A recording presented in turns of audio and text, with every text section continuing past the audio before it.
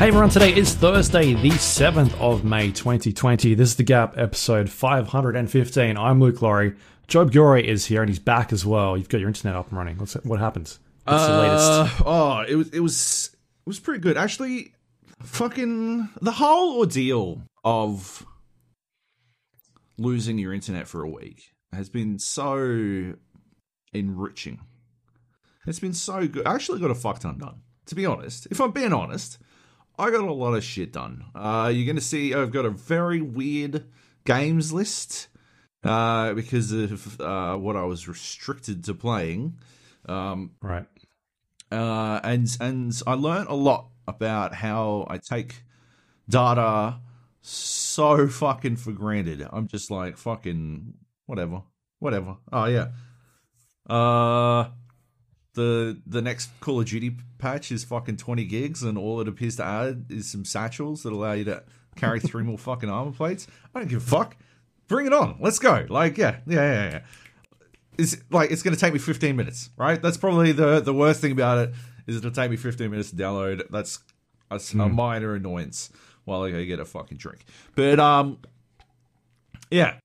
Then, when you don't have the internet, and you're operating entirely on phone internet, and you've got, I do bulk purchase data packs because I'm a mad nerd. So I'll buy a full year's worth of data, and then just, live on that data for the entire year.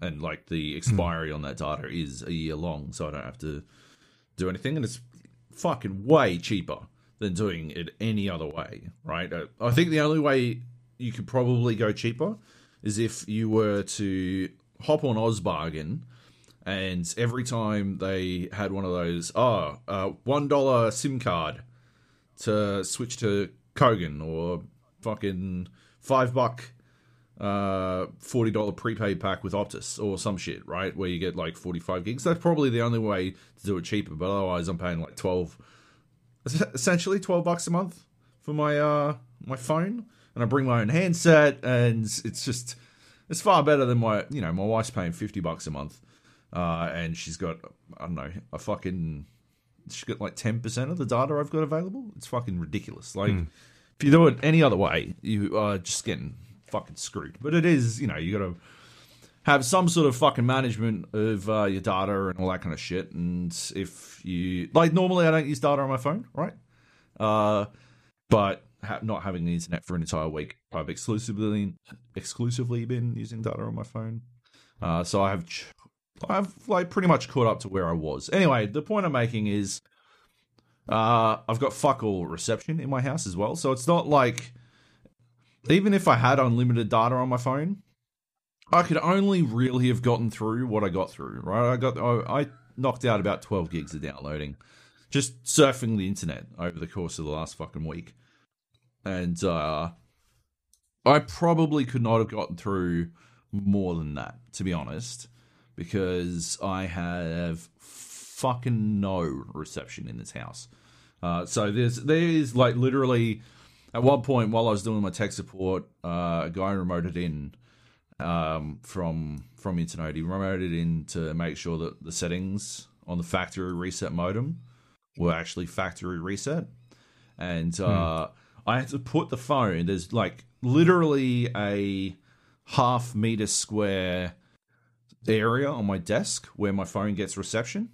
And so I had to put the phone there and then tether it into my computer. And I had to speak to him on that phone, so I had to have it on speaker. And I had to basically like yell at this phone because it's not anywhere convenient for me to get to. So it was a bit of like, I mean, as ordeals go, it's not exactly 127 hours or whatever, but it was a mild annoyance. So yeah. Anyway, eventually, obviously it got fixed. But what I liked is over the course of the weekend, everyone was giving me tech advice. I love tech advice. Right. I love tech advice when people, like, I don't understand. I think I asked you if you turned it off and on again. You did. Multiple times. You did. And it was my favorite question. I gotta, no, but like, it's weird, right? Like, if someone walked in like if someone was like just posted online, posted on Twitter, won't be tweeting much today. I've injured myself, right? Would you be all like, people like nobody's going to be all like, take 2 aspirin, right? 2 aspirin, I think, might be the turn it off and on again of medical advice. Put some heat on it. Put some heat, yeah. Have you tried a heat pack? Just. I don't know that it works for every fucking situation. I think it works for doctors though. When you go in and you're like, "Oh, I've got a cold or something," and they're like, "Oh, antibiotics. I'll fix it." Don't worry about it. Just fucking open your mouth. You fucking whatever you catch. That's how you turned it off and on again. Here's some antibiotics. Which ones? Doesn't matter. Just these ones. You got to wind it way further back because like. That's only doctors can give antibiotics, right? Like, I think antibiotics might be the factory reset, right? Because not everyone's recommending you factory reset. Only mostly people in the tech support area are doing that because most of the time you don't want to factory reset your stuff. You've got to set all your Wi-Fi networks up again and shit. It's a pain. But yeah, turn it off and on again, just easy, right? So yeah. Maybe, yeah, have you tried a heat pack or take some Panadol, right? But it doesn't work for everything, right? Like, oh, yeah, no, I have turned it off. Thanks. I have taken some Panadol. I did actually put some heat on it, and it didn't work. And then, like, my wife's, like, talking to her friends, and one of them's like, oh, yeah, our internet dropped out for, like, 5 weeks, and the way we wound up fixing it was, and I'm like, it doesn't matter. It doesn't matter how you fixed it. There's no fucking way, right? Whatever happened to you is what's wrong with me, right? It'd be like, I was ill once, and what we wound up doing was getting the arm reattached after putting it on ice. You'd be like, my arm isn't fucking chopped off. That's not what's wrong with me. It's something different. Right, it's obviously something. So why would generic fucking advice possibly fix what my problem? If it's generic advice, I would have done it. Right, I'm good enough to Google. I can Google shit. Right, my reception is for shit, but I can still find fucking Dr. Google to find this shit out. Dr. Google, by the way, real doctors hate Dr. Google. Hate it. I like tech support. I think tech support entirely uses Dr. Google, right? The amount of conflicting things I heard, like I had the dude remote into my computer, saying Dr. Google activated the Google Assistant on my phone, and it attempted to contact Google support. So that's pretty good. Yeah. Look, I don't know if trying to call Dr. Boctor. I don't know if you can see this, but no, that's your webcam is terrible. Whatever. I can see every fucking hair in your luxurious beard.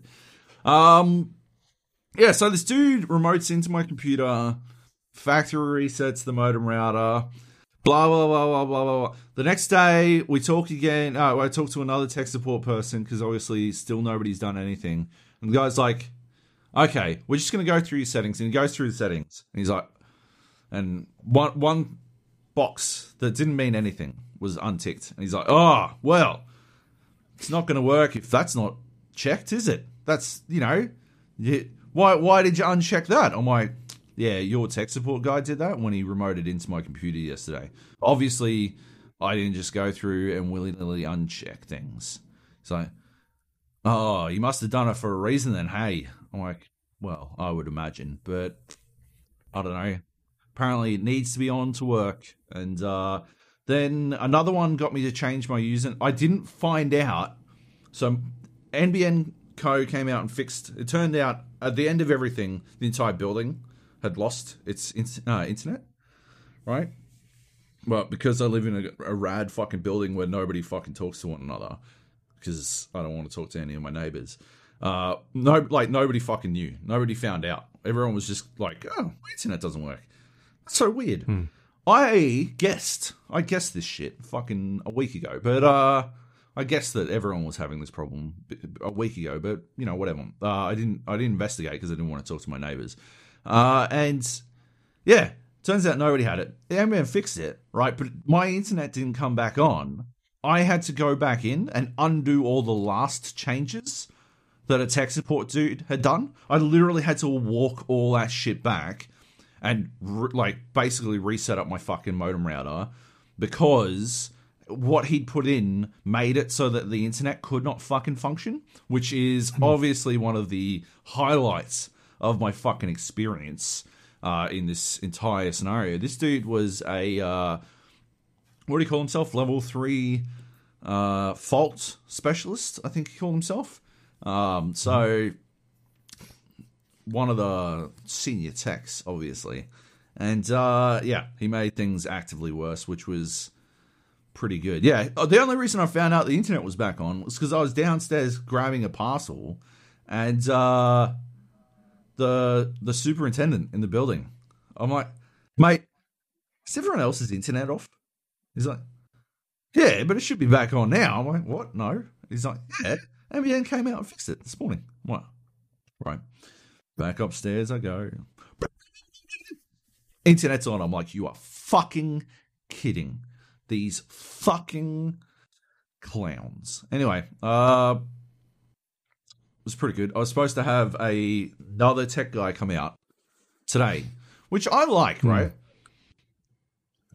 I like that I had to call up and cancel this extra tech guy because clearly NBN Co. don't talk at all with the ISPs unless they are specifically asked that exact question. Like, it'd be like if, you know, the ISP was saying, yeah, I've got a lot of customers saying that, like, they're getting 4 as a response. Do you know anything about 4 as a response? And the NBN's like, "Sorry, but nothing here says 2 plus 2, so I don't know how they're getting 4 as a response." And then the ISP goes back and they look into it and they're like, "Yeah, it could be 1 plus 3. And they're like, nothing here is saying 1 plus 3, so I don't know how they're getting 4 as a response." And then NBN Co. goes out, you know, after, I don't know, 40 fucking households are out of the internet for an entire week, and one dude is lighting them up on fucking Twitter every fucking day, and God knows what else is going on behind the scenes.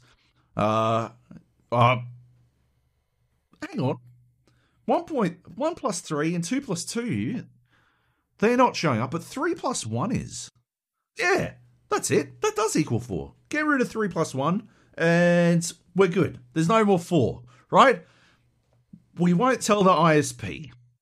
And then the ISP apparently still going to send out a fucking tech and all this kind of shit. They had to independently hire this tech. I'm still ditching Internode. Like 100%. I called them up to find out what compensation I could get because they, you know, told me they made me get a fucking $400 modem router that I didn't need. And they were unbelievably unhelpful for an entire week. And so I called them up and they're like, we can probably, we can compensate you for the time that you lost. So, $25. I'm like, well, I was without the internet for 10 days. So that's a third of a month, first of all. So that, you know, it's going to be more than $25, I presume. And second of all, what about the fucking $400 modem? You know, that I bought to replace the one that you said was broken? And what about all the, you know, the work that I lost over the course of the week because you guys couldn't get the fucking internet going? What about all that? Yeah, that's not going to happen.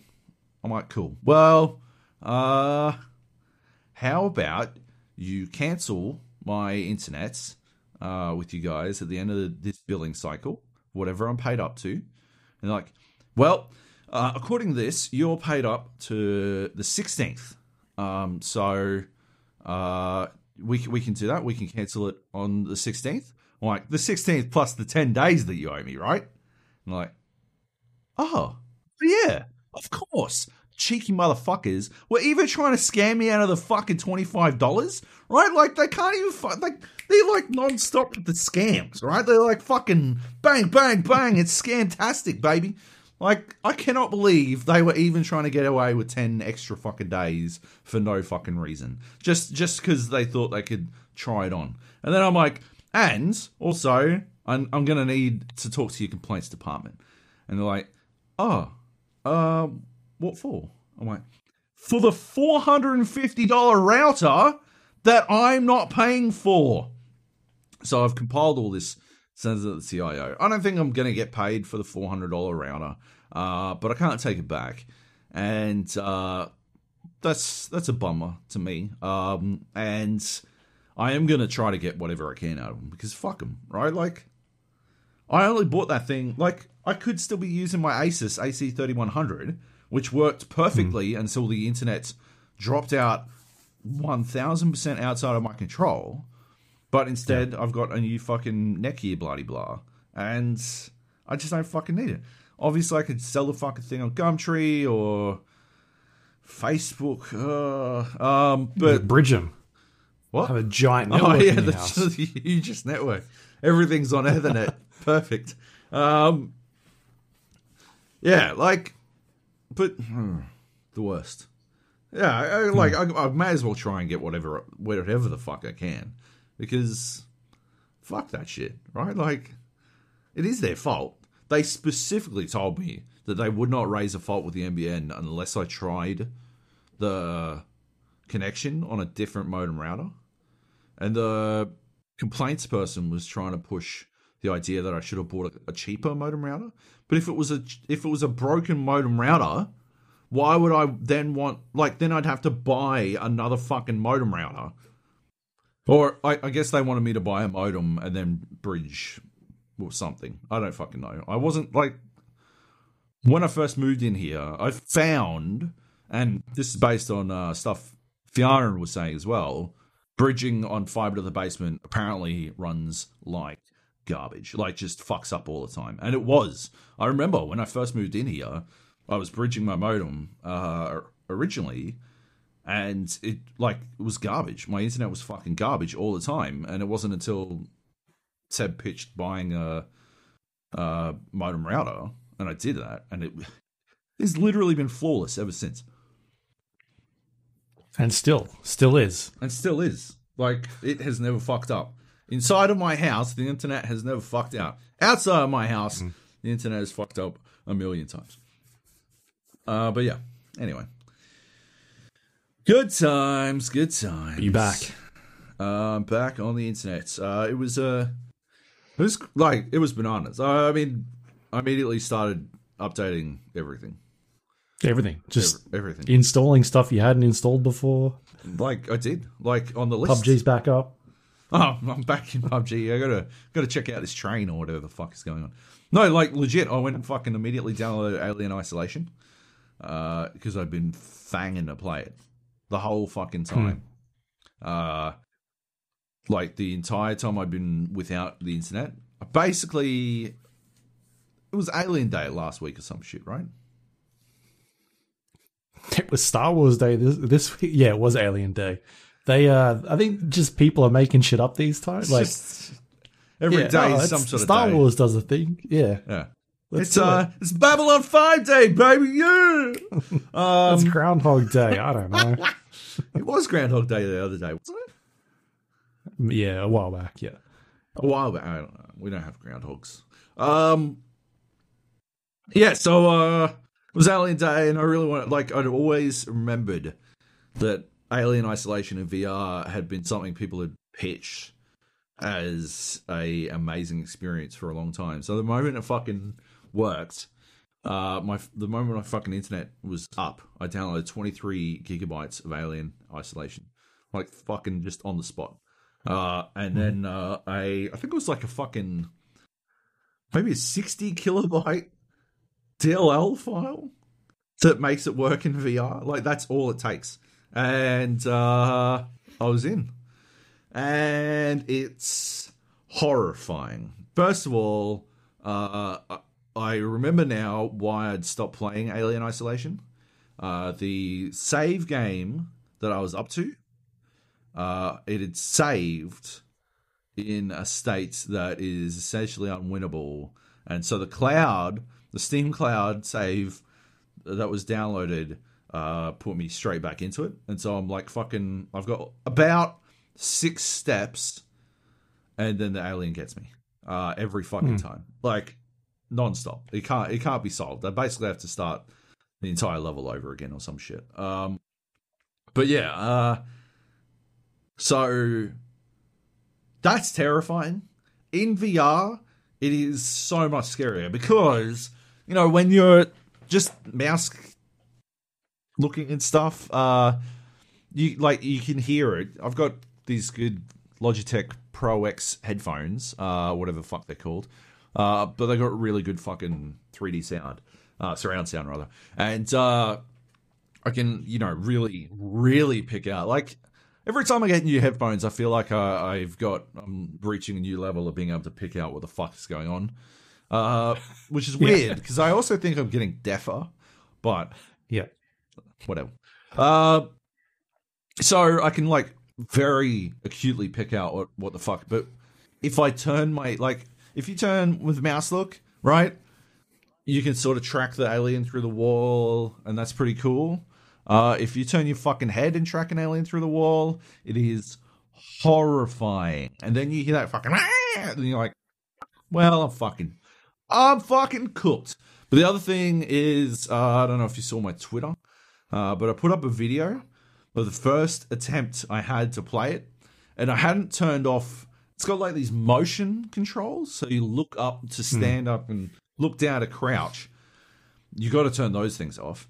I don't know why they're on by default, but I couldn't stop my dude from fucking my chick from fucking swinging her fucking axe thing. She was fucking wailing on this fucking wall. I'm like, I'm gonna fucking die, and yes, I did, and it was terrifying. The fucking you're just looking, and the fucking extra little mouth comes out, and you're horrifying, so much scarier in VR.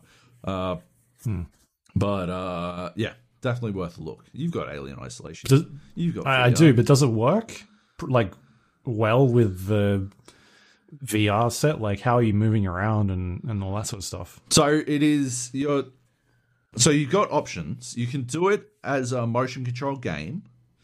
It's got all the settings that you require to do it. I could do it with wands. I was playing mouse and keyboard with the headset.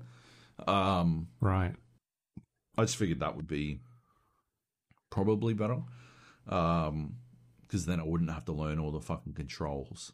The last thing I really want is having to learn a bunch of controls while also being eaten by an alien. It feels like a nightmare. Not like a top 5 nightmare, but a nightmare nonetheless.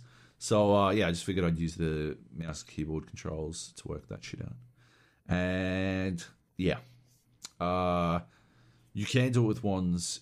It's got different, you got to do different settings for Oculus versus Steam VR, because apparently they use slightly different VR backends. Yeah, but that's not too bad. And yeah, legit, it's a 60 kilobyte fucking DLL file, and it works spectacularly. You also got to turn off some setting in Steam. By default, it wants to play like a cinema mode, where you're sort of basically sitting in a cinema, right? And watching the game get played, it's being projected on a screen, and it runs at about 4 frames a second, and is utter garbage. And then you take the fucking headset off, and it's running at 120 frames a second, and you're like, I don't understand why it's shitting its pants. But if you turn the setting off so that it doesn't launch in theater mode or whatever the fuck, yeah, it fully wraps around and fucks you up. Spectacular. Anyway, Alien Isolation. Good stuff. Right.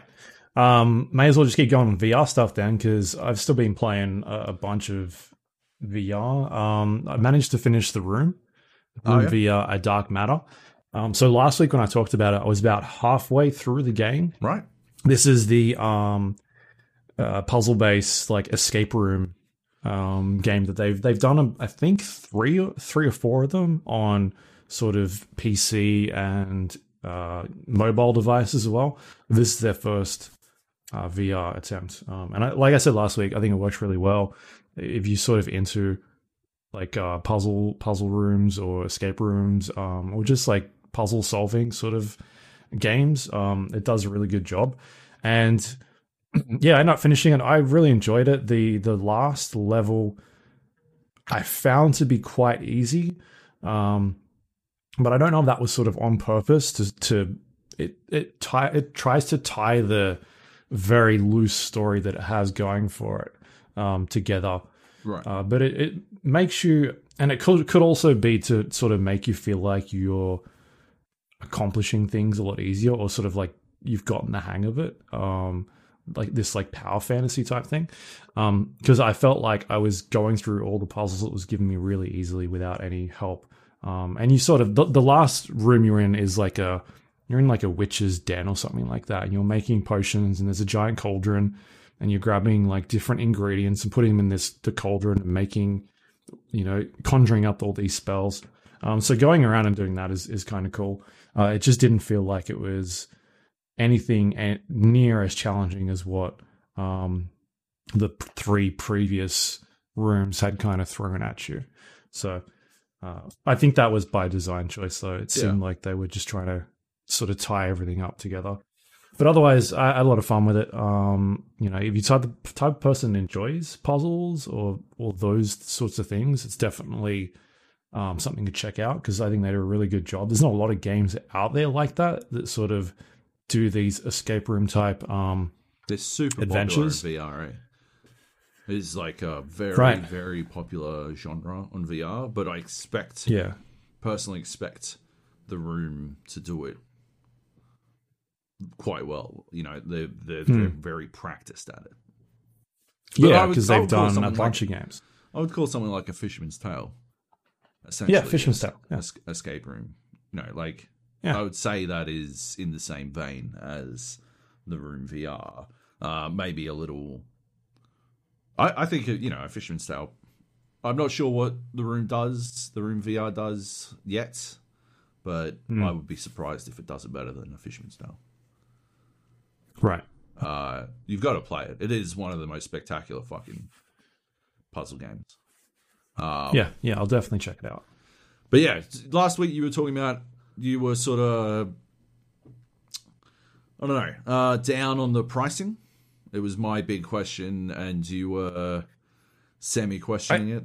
Where did you land at the end? I think that's just kind of the price point you sort of pay when you get into VR. Having a look at a lot of the games on Steam or the Oculus Store, that is generally where a lot of the games are landing, like this $30 to $40 US price tag. And I think that's just because it's a new medium, right? And it's going to cost them more money to develop. And they're getting, like I said last week, less people on board. They're trying to make money. And so the experience that you sort of get out of these games are not necessarily like the 15 hours that you get out of Half-Life Alyx, right? They're kind of 4 hours to 3 hours of this gameplay. So like I still enjoyed playing it. It was the type of thing where I could jump in, spend 40, 50 minutes on a level, and then go to something else, and then come back. But I'm not another time. And I guess I'm not questioning whether or not you enjoyed it. I'm just questioning whether or not you felt it was worth it. Sure. I mean, you put it this way: if you were to go to an actual escape room, how much money would you dump on that? And how much money? It's pretty equivalent in terms of the pricing. Right. I think the only difference there is when you go to an actual escape room, you're walking around the entire premises and solving things as a group. Whereas this is, like I said last week, it's like stations that are set up. And I think that there could definitely be like a hardcore mode where you're given free reign to walk around, but it would be a lot harder, I feel like, because there is just so much detail on the wall, and you being able to look at things around and not really understanding like, oh, is that actually part of the puzzle or is it just decoration in the room? So by them having these stations set up, you kind of know that you're supposed to be in the right area. So yeah, like I think if you look at it in terms of how much money you'd actually have to go and pay to do one of these escape rooms for yourself, it's probably maybe even cheaper at the end of the day, right? I think it is. Yeah. So it just depends on how much you're into that sort of stuff. But I really enjoyed it. I had fun with it, and so yeah, if it's something that you sort of tossing up between, maybe you enjoy shooters a lot more, or you want to check out like a Beat Saber type thing, rhythm game. It just sort of depends on your sort of like your niche, what you're into. But I really like puzzle games, so like problem solving, fixing things. So yeah, for me, it was a lot of fun. Yeah. And you get this, like, when you figure something out for yourself, it's this, oh, fuck, that's awesome. Like, sometimes it can be really difficult and you're sort of just not really sure if you're going in the right direction or if the game is, maybe you're thinking too much about it. But other times you just start winging it and all of a sudden things start clicking and you get in this moment where you solve it and you're like, all right, yeah, cool, that was awesome. And the game's also got a really cool help system. So if you do get stuck, there are different layers of like a hint system. I think there's like a tab you can pull down when you get stuck, and it's like, maybe you should try this or go into this area. And then there's like another level. So if you're still not sure, you can then go to the next hint. And I don't know necessarily how deep it goes, but that's sort of like an element that's being borrowed from like point and click adventure games over the last couple of years, where whenever you get stuck, you can ask for a hint, and it's usually a very basic hint. And if you're still stuck, you can ask for another hint, and it's a bit more detailed, and there's like a third hint, and then the fourth one is eventually like telling you, this is how you fucking solve it, you idiot. This is how you do it. And I think that's what this puzzle room sort of hint system is. I never actually went that deep. There were a couple of times where I just pulled the one thing down just because I was like, am I actually in the right spot? Oh yeah, no, I am. I should keep trying at this. They do that in escape rooms as well. Remember we did that one Junglists escape room? Yeah. And we could like walkie-talkie ask for help. Yeah, and ask him for help, and then ask him again. And it was annoying because it was Junglist. If I didn't know the person behind the walkie-talkie, I would be much more keen to ask for help. But because I knew it was Junglist, I didn't want him to fucking judge me in his American accent. So. Yeah, what an idiot. Yeah. I guess the difference between the escape rooms and this VR escape room is it's not time sensitive. There's no time pressure about having to get out before something goes wrong. You kind of take your own pace. If you're the type of person that just wants to chill and work your way through things, and yeah, that's cool. But I enjoyed it. So that's available on Steam if you want to check that one out. The Room VR. Yep. Some other VR games I've been playing, a bit more Beat Saber. Yeah. I checked out a lot more mods, custom songs, which are really good. There's a lot of cool stuff on there, like I talked about last week. But I've also been playing there's like campaign. One dude who makes like so really many good ones, of the best ones. I think it's Benny. You see names pop up. Benny the Beast, maybe? Yeah, that's a name I sort of recall. Yeah, I'm pretty sure I think there's a guy named like RSI or something like that. Yeah. I think, if I see either of those two names, I'm like, this will be a good map, right? Like, not necessarily a good song. They do a lot of shit songs, but good maps. There's a lot of like Japanese J-pop. Much. Oh my god. Or anime, and I'm just like, why? Come on, nerds, you're letting us down. What is this? Oh, Lord. You're pushing the stereotype way too hard here. But I went through like basically the first like 100 pages of the top rated songs. And even when I was getting to like page 100, there was still stuff I was finding and being like, yeah, cool, I'll dump that in my list. Like there's a lot of content that you can check out. But yeah, so I also played a bit of the campaign, which is the basic songs that the game comes with, and they throw a bunch of different modifications or like rule sets in there. So it'll be like, hey, the directional arrows on the cubes will disappear before they get to you. So you've kind of got to look at them at a distance and remember which direction you have to swipe your saber at in order to hit the beat of the rhythm in time. There's stuff like that in there, and there's like a maximum score. You have to try and beat this, or don't fail the song with 4 missed hits and stuff like that. Yeah. And then there's weird ones they throw at you, which I do not like at all. I think it's a bad design choice. One of them is arm movements, or like limit yourself in terms of how much you move your arms, which is dumb. Right. And then the other one is a maximum arm movement, so you have to move your arms a lot. Yeah. No. And that one is dumb. Yeah. And so all you're constantly doing is like doing weird arm motions in between hits, and that's not fun. Yeah. I don't understand why that is even in there. But I've seen a bunch of them sort of pop up during the campaign. It's dumb. It's ridiculously dumb. So other than that, that's my only real criticism of that game so far. Because have you got the mod where if you fantastic fail, it doesn't stop the song and it just tallies up your fails at the end? Get that one. That's a really good like for custom songs. That's really good because you actually get through a custom song without like getting to one entirely idiotic bit and then failing and then going through the rest. I feel like there's a no fail mode in there. Yeah, but it doesn't, like the no fail mode in there doesn't. I can't remember. There was a problem with it. It was like it doesn't do something. It doesn't fucking like track something. I can't remember what it was. I think it's the amount of fails that is good to have tracked because you can actually progress.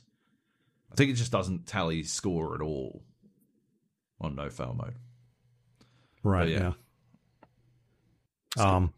Yeah, fair enough. But yeah, the only thing I've noticed about that is that it like decreases your multiplier, your overall, so you don't get as good of a score by leaning into it, I guess. But otherwise, yeah, that's sort of the only VR stuff that I've played this week. I'll check out some more next week, but I've been playing other things instead. What do we want to talk about next? That's a bunch here. Gears Tactics? Nah, let's do Kittens Game first. Let's get it out of the way. Oh, okay. So, Kittens Game is that incremental game I was talking about last week. I ditched it basically a day after the podcast. I bailed on it. I had to look up a guide to work out how to get past the fucking wall pretty early on in the game, like basically directly after where I was up to in the game. And in the guide, they're like, oh, this is the first of a couple of walls that you're about to run into. I'm like, oh, no, I'm out. Uninstall. No thanks. I don't want a couple of walls like really early on in the game. It was pretty interesting. It turned out it was far more active a game than the idle games I usually like. Like there was a lot to it. You know, you've got a lot of stuff cascading in on itself. But yeah, walls as a primary game design, like looking further, once I decided to bail, I looked further in the guide and it's a game of walls. It is literally just walls, non-stop walls, which I don't think is good incremental design, but apparently it's very popular. Right. And for whatever reason, whenever people talk about how popular it is and how good it is and how much they love it, they always skip over how many fucking walls it has. I don't know. Weird. Anyway, yeah. So fuck Kittens Game. I'm playing Idle Dice again because, I don't know, I haven't played it in a long time. I know I've spoken about it before, but yeah. I just like my incremental games. I did play another mobile game called Night of the Moon, which is a rogue-like deck builder. Mm-hmm. But I bailed on that. In my first run, I came up against this guy called Tristman,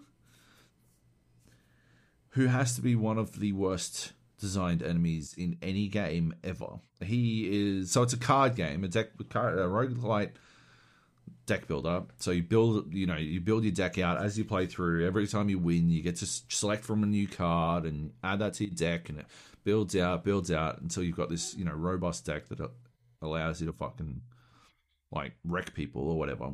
But this Tristman, the first every two fucking turns, he takes a card.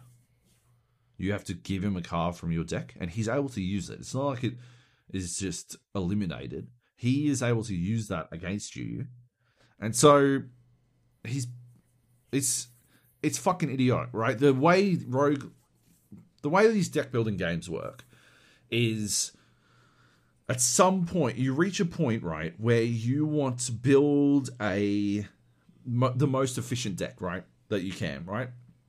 And in Slay the Spire, which I will talk about as well because I played a fuck ton of it. In Slay the Spire, right, there were for a little while a couple of decks, unbeatable decks, right, that were I think 3 cards, right? Because you'd have this one card that would do damage, one card that would draw cards, one card that would amplify your damage, right? And those 3 cards together, you could just cycle through, right? Every time you'd spend your damage, spend your amplify, spend your damage, spend your draw, and it would bring them all back in again. And it would just cycle. And you'd just be able to wallop enemies, right? But even then, even before that, right, one of the biggest learning moments in a deck builder is when you realize you don't want more cards, right? You actively want fewer cards. The moment you stop adding a card every time you're able to add a card, the moment you no longer do that is the moment you have a fucking shot at winning, right? Because until then, right, in Slay the Spire, by the time you get to the third boss, you could have a fucking deck of 40 to 45 cards, which is ludicrous, right? Way too many cards, right? Although, interestingly, in one run, I beat the final boss, the 4th boss, I beat with a deck of, I think it was 67 cards. Completely by accident, but it wound up working out. Anyway, that's a whole different thing. Yeah, you want to get rid of cards, right? You whittle it down until it's just your best stuff. So every time you draw new cards, all you get is something great. Right? You don't. Mm-hmm. You get rid of strikes and defends and all this kind of shit, and you've got basic attacks in Night of the Moon, and you get rid of as many of those as you can, so that all you're doing is drawing your wallop card, armor, heal, equipment, wallop, dead. Right? Tristman takes cards from you, uses them, and if all you've got is gold, he's only going to take the best cards and then use them on you. And he can do it every 2 turns. And he has another card that takes 2 cards at random from your fucking deck. It is 1000% possible to have no... because my deck was so good, right? I was able to fight him to a point where I could stall him out. He couldn't do damage to me because I had enough armor, armor cards and heals and equipment and whatnot. But I couldn't do enough damage to him because he kept stealing all my fucking wallop cards. So I eventually reached a point where he'd stolen all my cards and I just had to fucking wait. And that is fucking garbage. I uninstalled the game on the fucking spot and I left him a negative review specifically about that fucking enemy because fuck it. Like, that is the enemy that made me quit their game. And I probably would have, like, bought the game, paid for, like, no ads if that enemy didn't exist. I was actually really enjoying it up until that point. But I'm not playing a fucking deck builder where that, like, Trist Man, I did see there was an alternative enemy. I could have fought Trist Woman as well. Like, clearly this is an enemy type. Fuck that shit. I'm not playing that game. No way. Not if that's how, like... So I'm, supposed to litter my fucking deck with garbage cards just so I can give it over to a fucking enemy? Get the fuck out of here. That's fucking ridiculous. Anyway, back on the... So, fuck that game. Anyway, back on the Slay the Spire, because I played a fuck ton of that, and we're on a deck builder run. So I won. I beat the final boss of Slay the Spire while I was sitting there with no internet. And, yeah, I did it with the... fucking... I can't remember. I can't remember any of the fucking character names in that game. The second character. And the build I had was, I think, pretty fucking genius. Like, it was just everything about it worked perfectly. It was sort of cycling as many of you get these shivs, and they're like a 0 energy card, and they do 4 damage. But over the course of this game, I managed to get like all your shivs, like a relic did, all your shivs do +4 damage. And I got another relic where all 0 cost cards do +5 damage. And so these shivs, which usually do 4, were doing like fucking 11 damage off the bat. Maybe 13, I don't know. Doing a fuck ton of damage right off the bat. And then I was getting cards that would allow me to generate more ships. And so what I wound up having was this deck that was all defense plus just enough fucking generate shiv cards to like allow me to essentially overwhelm anything. So I would just heal through the first couple of turns doing nothing. And then I would have a billion fucking shiv cards, and I'd just be able to like play them non-stop. I had this other relic where I didn't discard my hand at the end of the turn. So I would have this fucking hand that was like the max limit of cards in hand, and I would just like play as many as I can. And I was able to fucking one turn kill everything except for like the beefiest elites and bosses, and it was fucking spectacular. And then right at the end of the third tower, I got this relic, and I should have passed on it, but I didn't. I got this relic because I don't think I'd seen it before. I don't think I'd ever used it before, but I got this relic that anytime you exhaust a card, you get a random other card. So you generate another card at random. And it is any card from that, whatever the fuck it's called, deck. I'm going to have to look it up. It's driving me nuts. I have no idea because I've not played too much of it. The Silence. Yeah.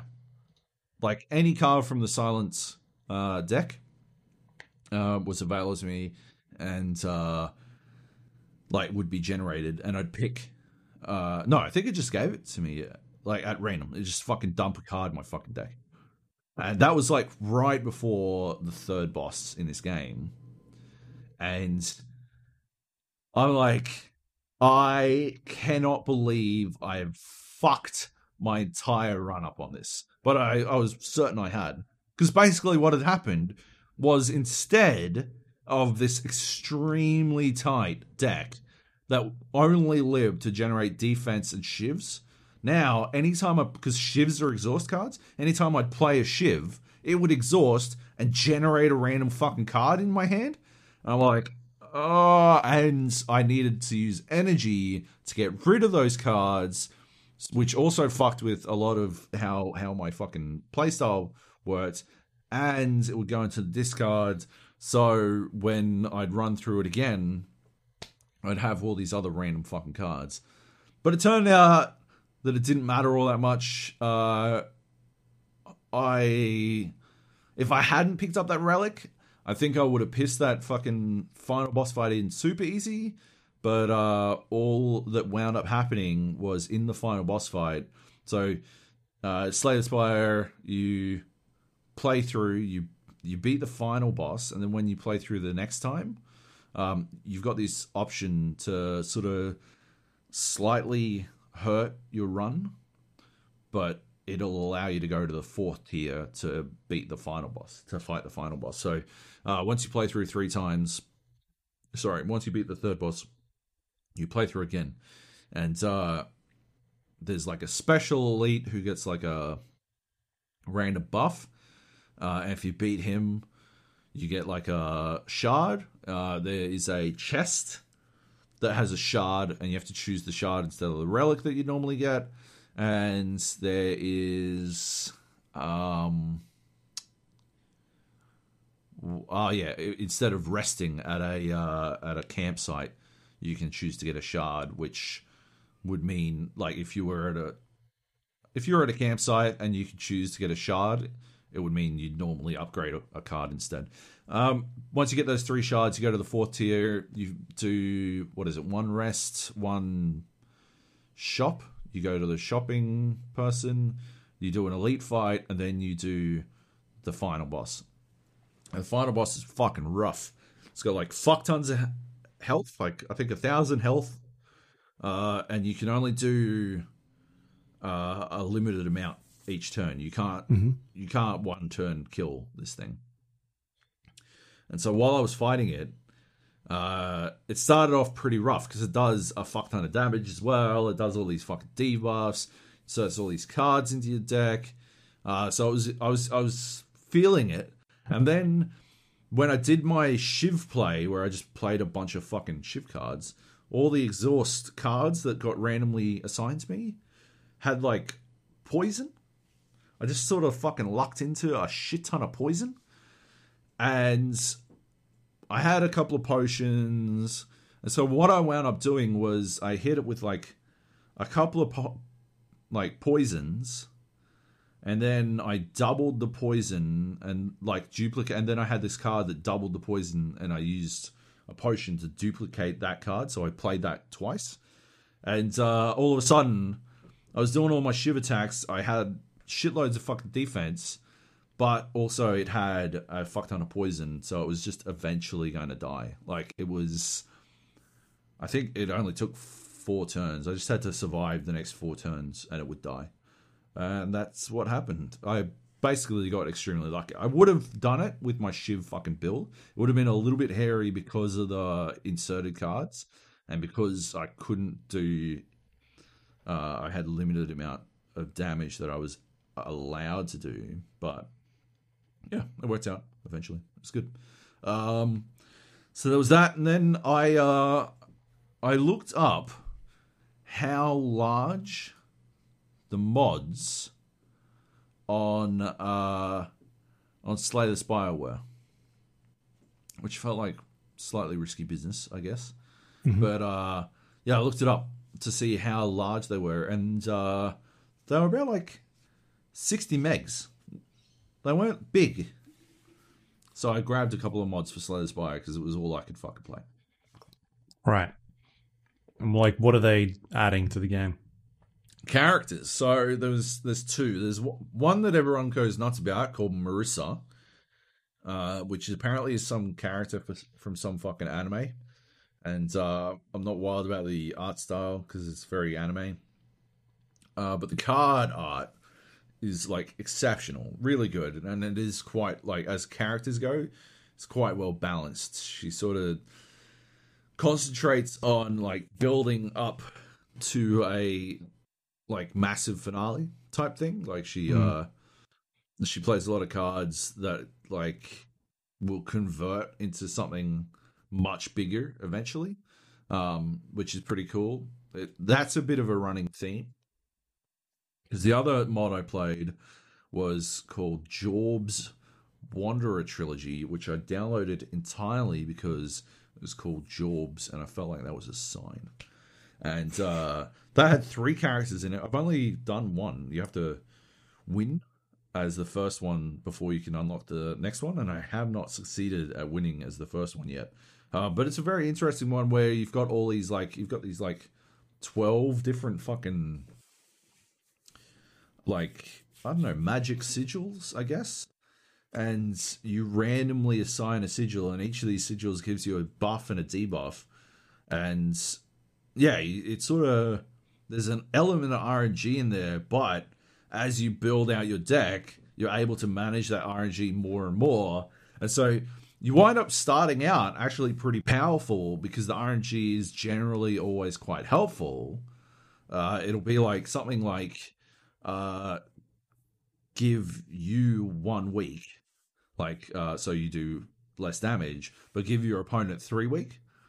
And so they do at the start, 3 week is heinous. They're doing no damage at all. So it doesn't matter if you've got 1, because that expires after a turn. But them having 3 means they do no damage and fuck all damage for the next 2 turns. And so, it winds up it's very clever in that it's, weirdly quite balanced. While it's RNG, you feel like you're in a lot of trouble.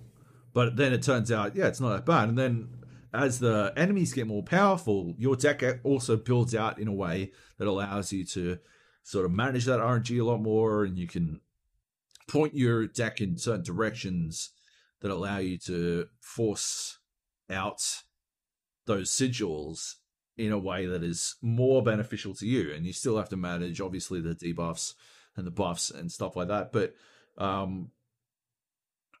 once you get a hang of it, it feels quite good. My only real problem is I don't know all the cards yet, and it's one of those things where you see a card you haven't seen before in a run, and you grab it just to see how it plays out, because they have also got a lot of new card text,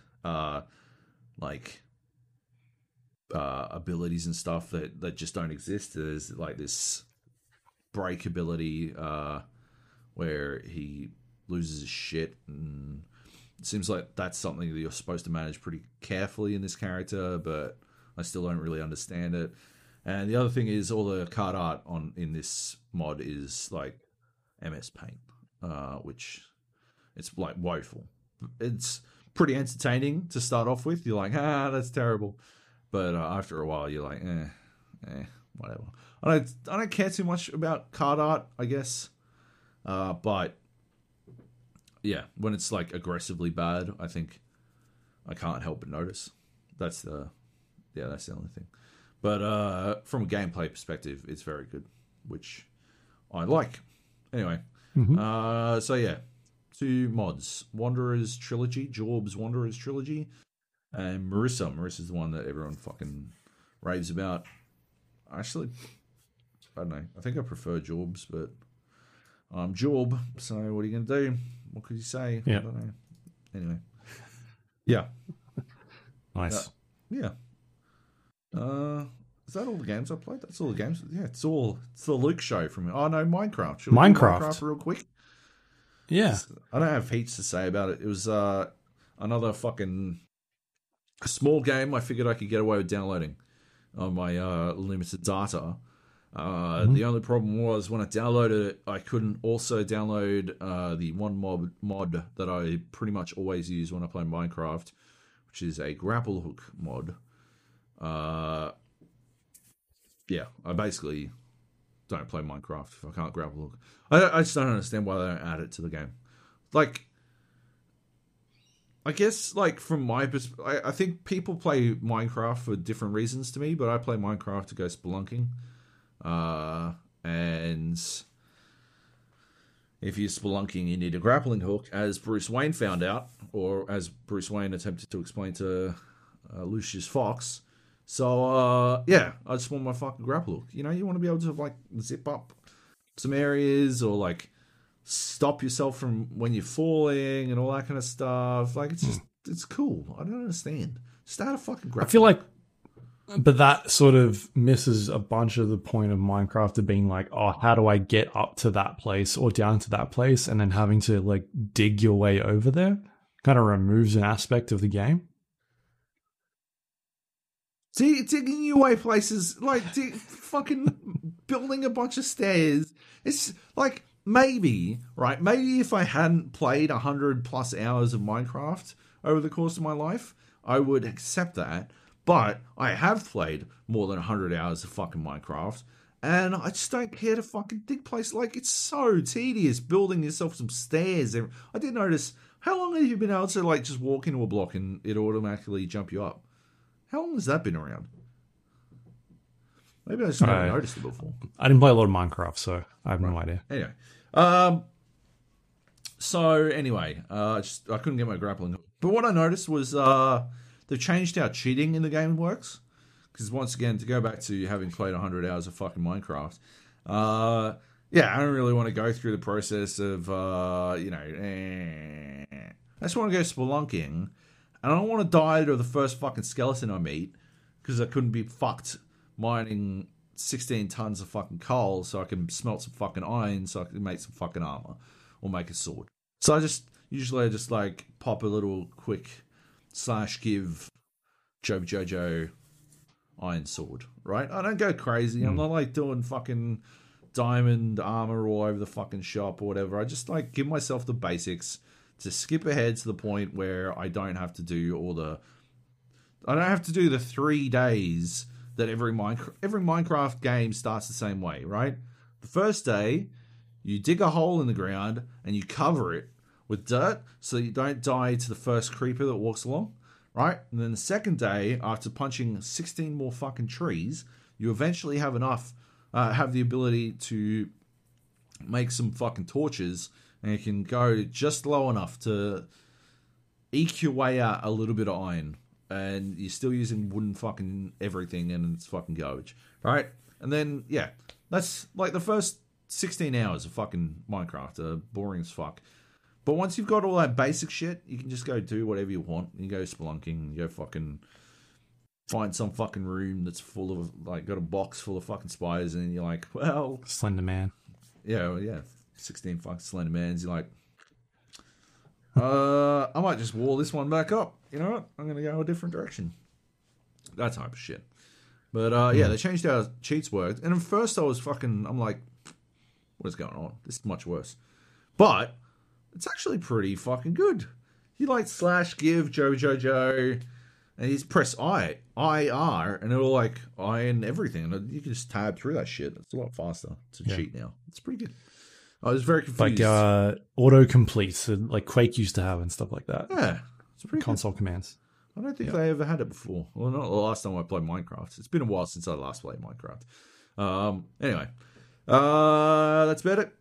That's me. That's nice. Playing games without the internet is whatever you've got installed on your computer that doesn't require the internet, which, as it turns out, not a lot of my games. Anyway, what have you been playing? What do you got? Tell us what you got. Not a super busy week. Just a bit of everything, eh? So I guess Assassin's Creed Odyssey was the big one I spent a lot of time on. It's been one of the games that I wanted to jump back into for a while now. And then with all the Assassin's Creed talk coming up in the news, thought it was about time I went in and checked it out. And so I spent maybe 15, 20 hours playing during the week. Got a bit further than what I did the first time that I played it, which, if you haven't played Assassin's Creed Odyssey, it's set in sort of ancient Greece, where you can pick between two characters, male or female. They're both twins, I believe, or brother and sister. And then this kind of sets you off in a journey in Greece, going through and stabbing people. I don't know. I'm not a fan of the game. I think it's very... there's a lot going on. Like, it's a huge world. There is so much to explore. But even though there's a lot to explore, it feels like it's kind of empty because there's just not a lot to do. It's very repetitive. There's a lot of... the amount of times I've had to go find herbs for people so that they could have better sexy time, like, is kind of weird. It's just the amount of, I think I've done it like 4 times now, where someone needed herbs because they need, like, some dude's pole wasn't working, I think was the phrasing. But I've done that a bunch. You kind of liberate different areas and side with either the Spartans or the Athenians or Athens, or whatever they're called. And you do that by sort of taking out outposts and setting certain things on fire or destroying them. And then once the city becomes weakened, you can then take out commanders and then go to war with each other. But there doesn't seem to be any ramifications about being like, oh, who am I going to choose to side with? It's just kind of like you pick a faction and you fight with them. Like there's no consistency. So you can kind of pick one team in this area and then in the next area pick the completely different other team. And the only way that I've been selecting what I do is depending on which team you want to side with, there's a bunch of loot in the game, and the team that is, I guess, more challenging, you get better loot. So whoever has the better loot, I always fucking side with them. So there's just no like reason to do any of that. I had a look on Google as far as I could determine to sort of see like, should I be going with the same team every time, or is there any reasons why I shouldn't be doing what I'm doing? And people were just basically like, no, it matters nothing for the story or anything. You can basically go into an area, liberate it, team up with one side, win that battle, and then go and do it again. Like, burn all the things you need to, have another war, and then team up with the other side, like just backwards and forwards. Like, there's no reason to do any of it other than you getting more gear. So that's kind of very repetitive. Each area is sort of split up into like I don't know, it's like voting, right? Like you've got all these suburbs and but all the suburbs are sort of set up into like a county or whatever. And, that's the sort of area that you're in. So that's sort of how this works in Greece. You've got all these different regions, but overall they're like combined together and they eventually go to war. So you've got that's really repetitive. You've got the missions that I'm finding are really repetitive. The story is just very non-engaging. For a game that is like an Assassin's Creed game, I don't think they've mentioned anything yet about assassins or the Templar. The kind of story that you expect from Assassin's Creed game. Like, oh, they're going to join this weird, culty thing, whatever's going on. And you're just like, I don't think they've mentioned it once yet. And I'm like 20 hours of the game. Yeah. There's definitely weird Assassin's Creed shit going on that you experience, like weird fucking alien stuff, weird, technology and that sort of thing. But at no stage did I ever get a spiel about if she's in the Creed or like how she got her wrist blades or nothing like that. It's just kind of like go.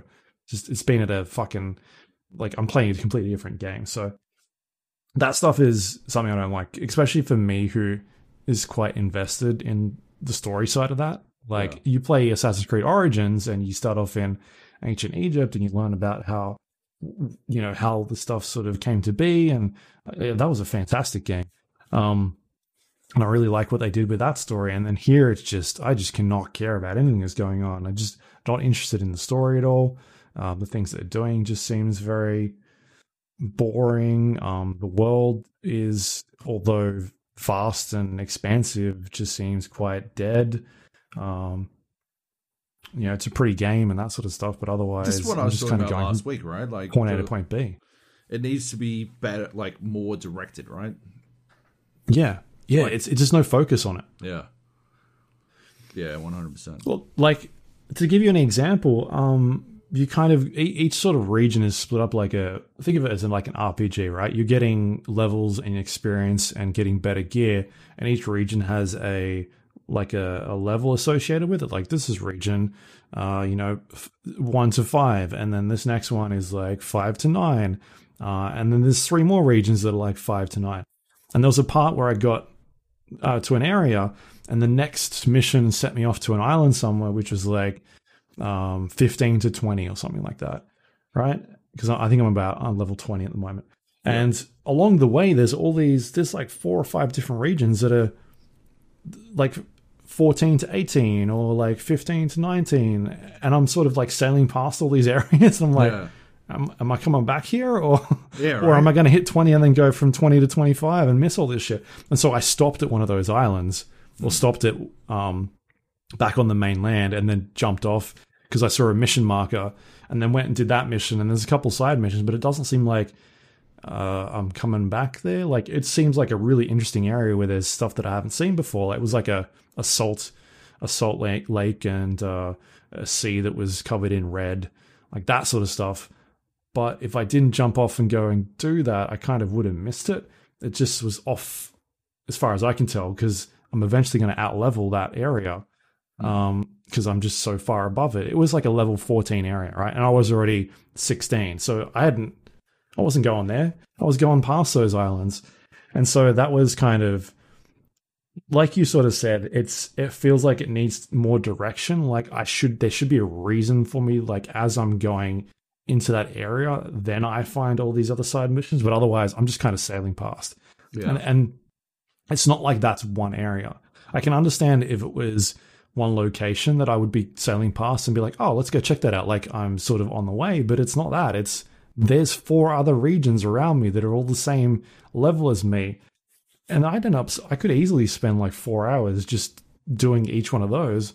And then I'd probably out-level the next 4 regions. And then I get to a point where I've snowballed so much that there's no point in doing all this stuff anymore, because I'm not getting the gear that I need to. Yeah. So I was having fun playing it, but I just felt like every time I found something I didn't like, I was like, man, quite a disappointing game. Like, there's a lot going on. It's very ambitious. It feels like a game that was not focused, and it literally had the thing we talked about last week of 10 studios making it, or Designed that by sort of committee, thing. right? Like, Yeah. Too many chefs. So Too anyway, many yeah, cooks. very pretty game, and it just sort of reminded me a lot of like, oh man, I had this hankering to jump in and play Red Dead Redemption from it, Right. just because I wanted that experience, and I ended up firing up Red Dead Redemption, and it took me 20 minutes. Red Dead Redemption 2, sorry, it took me maybe 20 minutes, and I was like, I'm not going back to Assassin's Creed, like. Just because it drew me in so much. I was like, this world is so much better. Like, the story is fantastic. And it all that took was 20 minutes. And I was done with Assassin's Creed. And so I've been playing Red Dead Redemption 2 for about 2 days now. And that game, man, there's a reason why it is my game of the year and one of the best games of this generation. Yeah. It's the characters, the world building, like, just the sort of things you don't get from looking at a game like Assassin's Creed Odyssey, where I can be out in the world riding my horse and come across something that completely takes me off guard, and then that sets me down like another chain of events. Like, that doesn't happen in Assassin's Creed. It just feels like you're going from, there's just so much in the world that you don't have time to stop. Everything looks the same all the time. You're like, I'm in another forest. Whereas in Red Dead, like, I know exactly where I am. Like, every region in that game looks different from somewhere else. And so, yeah, the moment that I jumped back in, I was like, I don't need to play Assassin's Creed anymore. I'm done with that. So I am currently about 40% of the way through Red Dead. I kind of picked up where I'd left off last time, which was in around about January, February, when I was playing it a lot then. So, Yep. yeah, I'm definitely going to stick with it. I feel like the next week or so, I'll churn out another good chunk of that. But it seems like they've been rolling out patches every once in a while. Like, I think I might have even got a patch like while I was playing it the last day or two. Right. Yeah. Like a gig or two. But after that, I want to jump in and check out the online mode as well, because I only played a little bit of it when it was in beta on the PlayStation, but it seems like it'd be pretty cool. Anyway, so it's Red Dead Redemption 2. The other game that I briefly played was Borderlands 3. The Mayhem 2.0 mode came out last week, and that basically introduces a bunch of new Mayhem levels to the game. Previously, there was like 4 or 5, and this one adds another 5.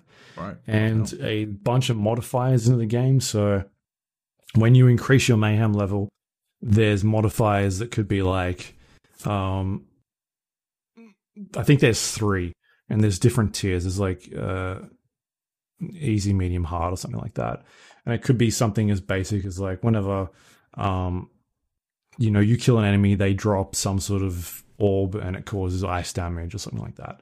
And there's like 3 different modifiers in each tier that you can actually re-roll. So if you get something that you're like, I just fucking hate that modifier, like every time this enemy has that thing, you don't want to do it, so you can just re-roll, and it just dice roll these modifiers. And there's a bunch of them on there. It just kind of changes it up, so it's not just purely, enemies with more damage or more health, but they've got special skill sets, or it could be something like you do less damage, things like that. So that's in there now. But I only played one mission, purely because for whatever reason they launched this without weapon labels on their guns for what mayhem level you're at. So what I mean by that is when you pick up a new weapon, it's associated to your mayhem level now, so that you can finish a mayhem level and you're getting cool gear, and then you can up the game to the next mayhem level and then start grinding that one and then getting better gear.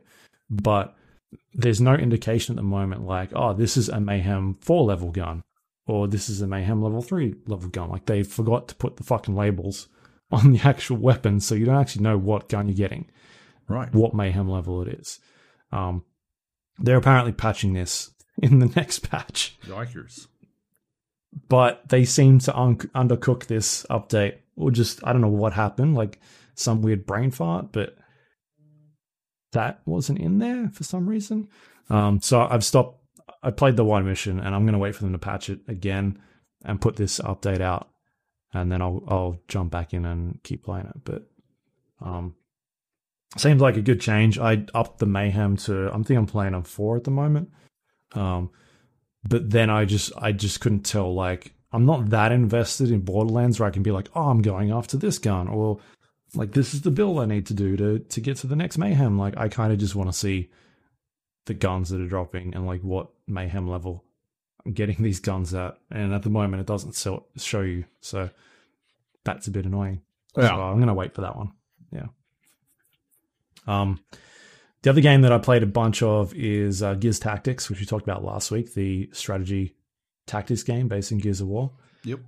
I guess the only thing I can sort of say about that game is that it's getting to the point where I'm seeing a lot of the same missions over and over again. Right. Like the same types. I talked about it last week, how I enjoy that there's some variety in terms of the things you sort of go out and do in each campaign. It's not just go into an area, eliminate the enemies, and then you're done, or get from point A to point B. They're trying to change it up a little bit. But the one where you go out and you take 2 team members, and then they're trapped in these like weird sarcophagus things, and you have to go rescue your teammates. I've done that like a bunch, like too many times. Right. And it just feels very samey. Yeah. They're definitely a bit more challenging, those ones, because you start off with just the 2 characters, but I feel like you get to a point where it maybe gets a bit too easy, because you're no longer just the 2 characters, you're now 3 characters, or you're now 4 characters, because every time you rescue one of these extra prisoners, they become part of your team, and they jump in and start causing mayhem with you. Yeah. So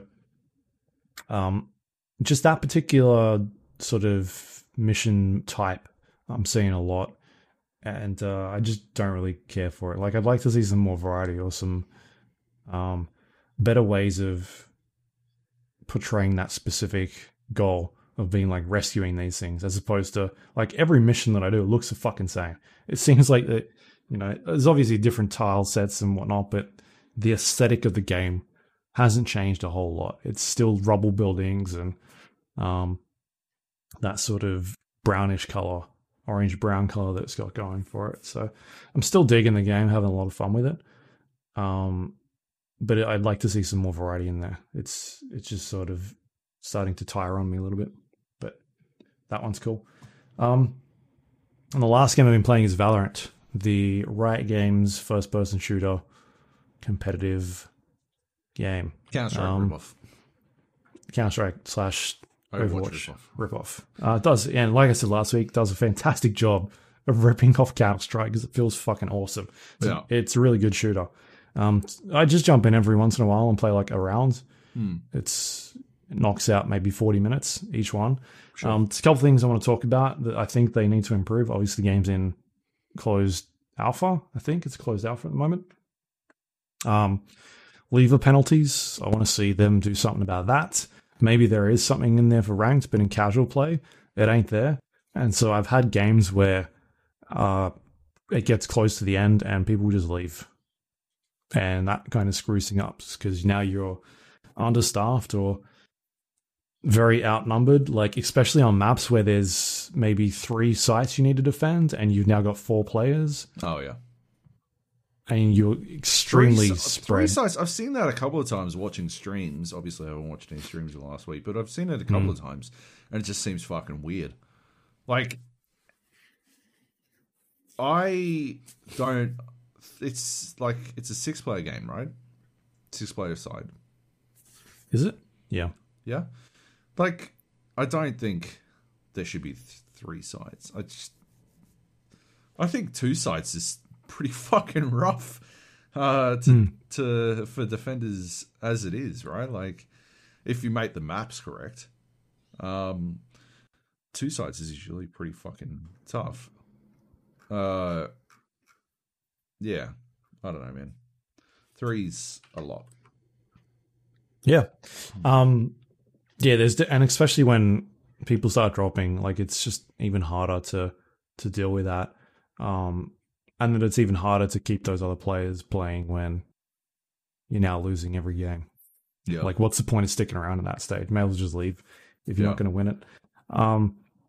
So I'd like to see some sort of lever penalty system in there. Even it's just the stuff we were talking about recently, like, you know, stop them from playing for 5-10 minutes or deter them from just leaving the game. The other thing is the stuff I was talking about last week again, like the visual noise of the game or the visual language of the game. Yeah. I had one round where I've looked it up now. I ran over a tripwire, and the way the tripwire works, from what I can understand, is it's something one of the agents puts down on the surface, and if you go through it, you trigger a some sort of countdown, or after a couple of seconds, it basically attaches the tripwire to you, sort of like a tether, right? And it sets off like a concussion, or it sort of impairs your visual where you're looking, and I think it also pings where you are, so the other players can see through the wall. Possibly, I'm not 100% sure because I'm just trying to remember what happened. But anyway, I ran. They're invisible as well. You can't see them, right? As far as I'm aware, because I didn't see it, and I've seen other people put them down, and they look invisible to me. Sure. So I went through this thing, and I didn't really know what was going on because it's the first time I've gone through it, and then all of a sudden I couldn't move. Like, I could move, but only in a small area. Like, I couldn't understand what was going on, right? And I didn't know how to get out of it. And then the other team came and killed me. Sure. And then so someone on my team said, "Oh, you need to shoot the mine after you're tethered." And I'm like, okay. Like, is this guy's job? He just goes around telling people this all the time. Right. Like, there was no indication to me that, I needed to find the mine and then shoot it. Yeah. Well, as far as I knew, I didn't even know what was going on at that stage. I just couldn't move properly. Yeah. So I had to go look it up on Google. And that's the thing I was talking about last week. Just like the spells of these heroes or their abilities, you just don't know what the fuck they're going to do. And that's one example where I was just like, I don't know what I'm supposed to do. Like, in Rainbow, you get a goo mine on you, right? It comes up on the screen saying you've got a goo mine. Press this button to get rid of it. All right. In this, it was just like me not being able to move and not understanding what the fuck was going on for like 5 seconds, and then I died. I'm like, cool, that's fun. Or and that's like just Junkrat in fucking Overwatch, right? There's a big fucking trap, and it makes a big noise. And it goes back into third person, right? And then it shows you, like undoing it or whatever the fuck. Like, it's very fucking obvious. Yeah. maybe it told me I was tethered, but I couldn't, like, I'm playing a fucking competitive shooter. I'm not looking at the screen to see what's going on. All I could tell was I couldn't move. And that's that's the thing. That's not just one example. It sort of comes to a bunch of different abilities where I'm like, all right, like I've said before, what is that fucking glowing orb thing doing? Like, if I go into it, am I gonna take damage, or is it just a smoke screen? Or I'm playing as the I think her name's Viper, and she puts down toxins. She can do like a gas cloud, but it seems like I can't go through the gas cloud because I get damaged as well. Just like weird things like that where you don't understand the rules until you actually go and interact with them. And by that stage, it's like, what am I supposed to do? Like, walk through every fucking thing that I see and see what it does, and then try and figure out how to solve that. And in a competitive shooter, like, they're trying to be, like I said last week, they're trying to be an esport, and yet it's very hard even as a player to be like, oh, okay, this is what the game is trying to tell me. Like, if you're spectating the game, you'd have no fucking clue what is going on. I think that's a problem they're going to have. Obviously, it's going to be popular for the people that are in the game, like, they're really into it. But I think there's just a lot of design choices that could be implemented a bit better. Because at the moment, I just don't like the weird glowy, everything's a bright color, you don't really know what it does sort of thing that they're doing at the moment. Like, there's a giant black ball in the air. Oh, there's like 3 different types of giant black giant balls that I've seen. There's like the smoky one, there's like a black one, there's a green one, I think there's a purple one. Like, I don't know what the fuck the differences are. They're just giant balls in the air. Yeah. It's so strange. Anyway, I'm still digging the game. Not even the worst thing about Valorant, huh? Not even the worst thing that Valorant has done to you this week. No. I only delayed the start of this podcast for fucking half an hour. Yeah, so Valorant, we talked about this a couple weeks back about their anti-cheat solutions. They've since addressed what is going on with the anti-cheat, and they put out an update, which I did get. Their anti-cheat is called Vanguard, and it runs on your computer all the time. It runs during boot up, and unlike a lot of anti-cheat solutions, it's not like you start up a game and then the anti-cheat boots up and off it goes. This is running permanently on your computer all the time. And they didn't seem to be a way to switch it off, at least. You had to actually go in, either delete the install or stop it from booting up in the system files. And what I found is they've now, this new update, they've put a task little icon in there, which tells you that it's running. Right. You can kill it, so it stops working, but in that case, you can't play Valorant anymore. You have to reboot your computer. Sure. And then it hooks back into the kernel. Sweet. The other thing that it's doing is it'll... I know, I played some Warzone yesterday, and, I had to download 15 gigabytes or whatever, and I was like, 20 gigabytes. Everyone was still cheating. 20 gigabytes of satchel space, and it was pretty good. And then I jumped in, had to, an update needs you to restart, and so I had to restart the game, and then I had to fucking download some shaders, and I was like, wow. Like, in terms of launching a game, this is just a uniquely shitty fucking experience, but at least I didn't have to fucking reboot my entire computer just to play a fucking video game. That is fucking insane. Every time I want to play a video game, no less. Unless I want fucking Valorant to be watching everything I do, which I don't. Yeah. That's crazy. So, yeah, you got to reboot your PC to get Vanguard running again. So if I've killed it. If you've killed it. Yeah. Which I presume you do. I do most of the time. Yeah, they're looking at alternate solutions at the moment because they're addressing this particular anti-cheat, what it's doing. But you get notifications. I'm getting notifications that pop up on my screen saying Vanguard has blocked an application from running.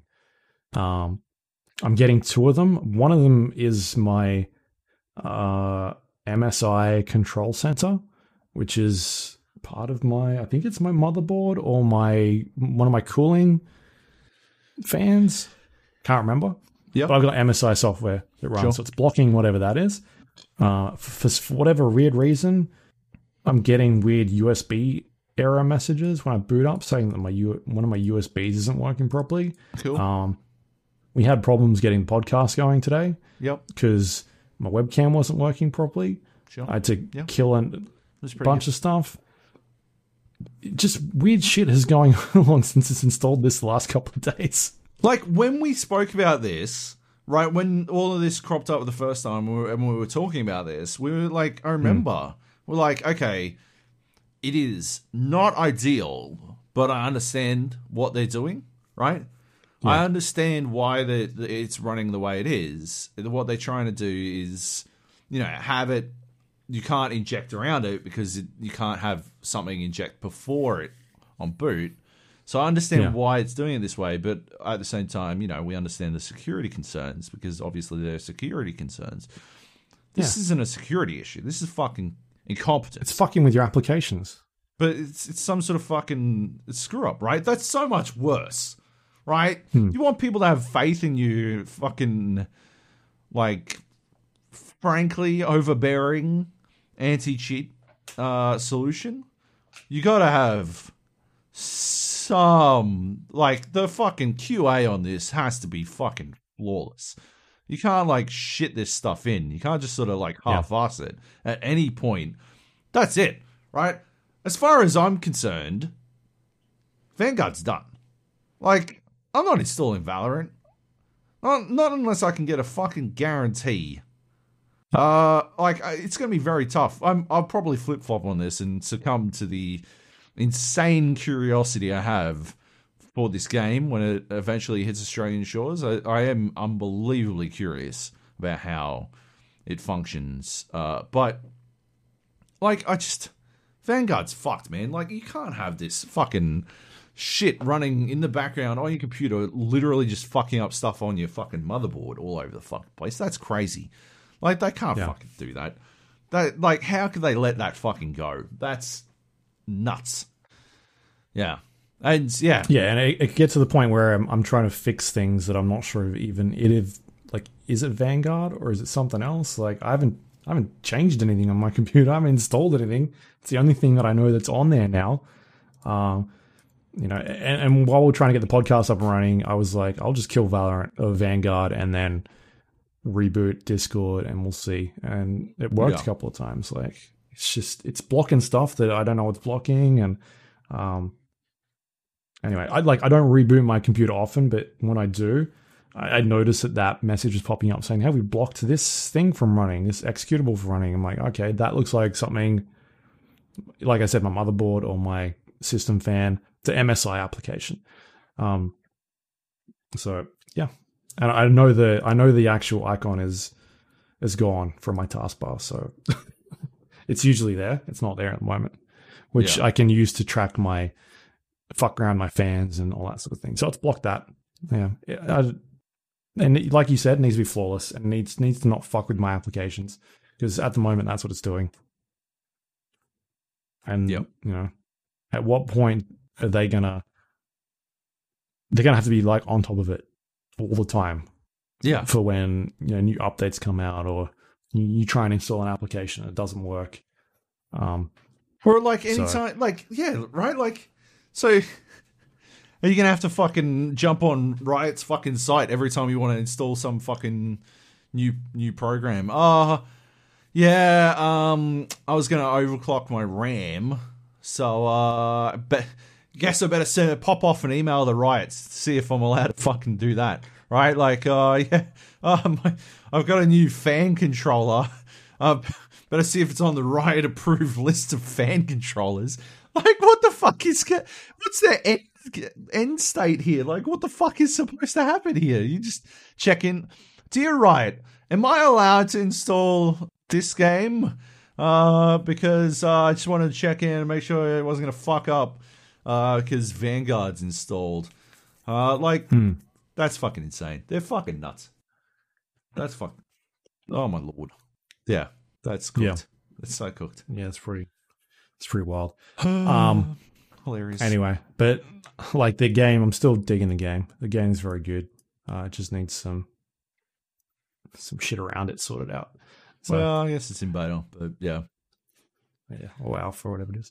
Whatever. All right, I think that's it. That's it. Looking through the list. Short episode. Seems like it. Yeah, well, last week was like 4 hours. So That's true. make up for it. We can blast through some news, though. There's a bunch here. First one is The Last of Us Part 2.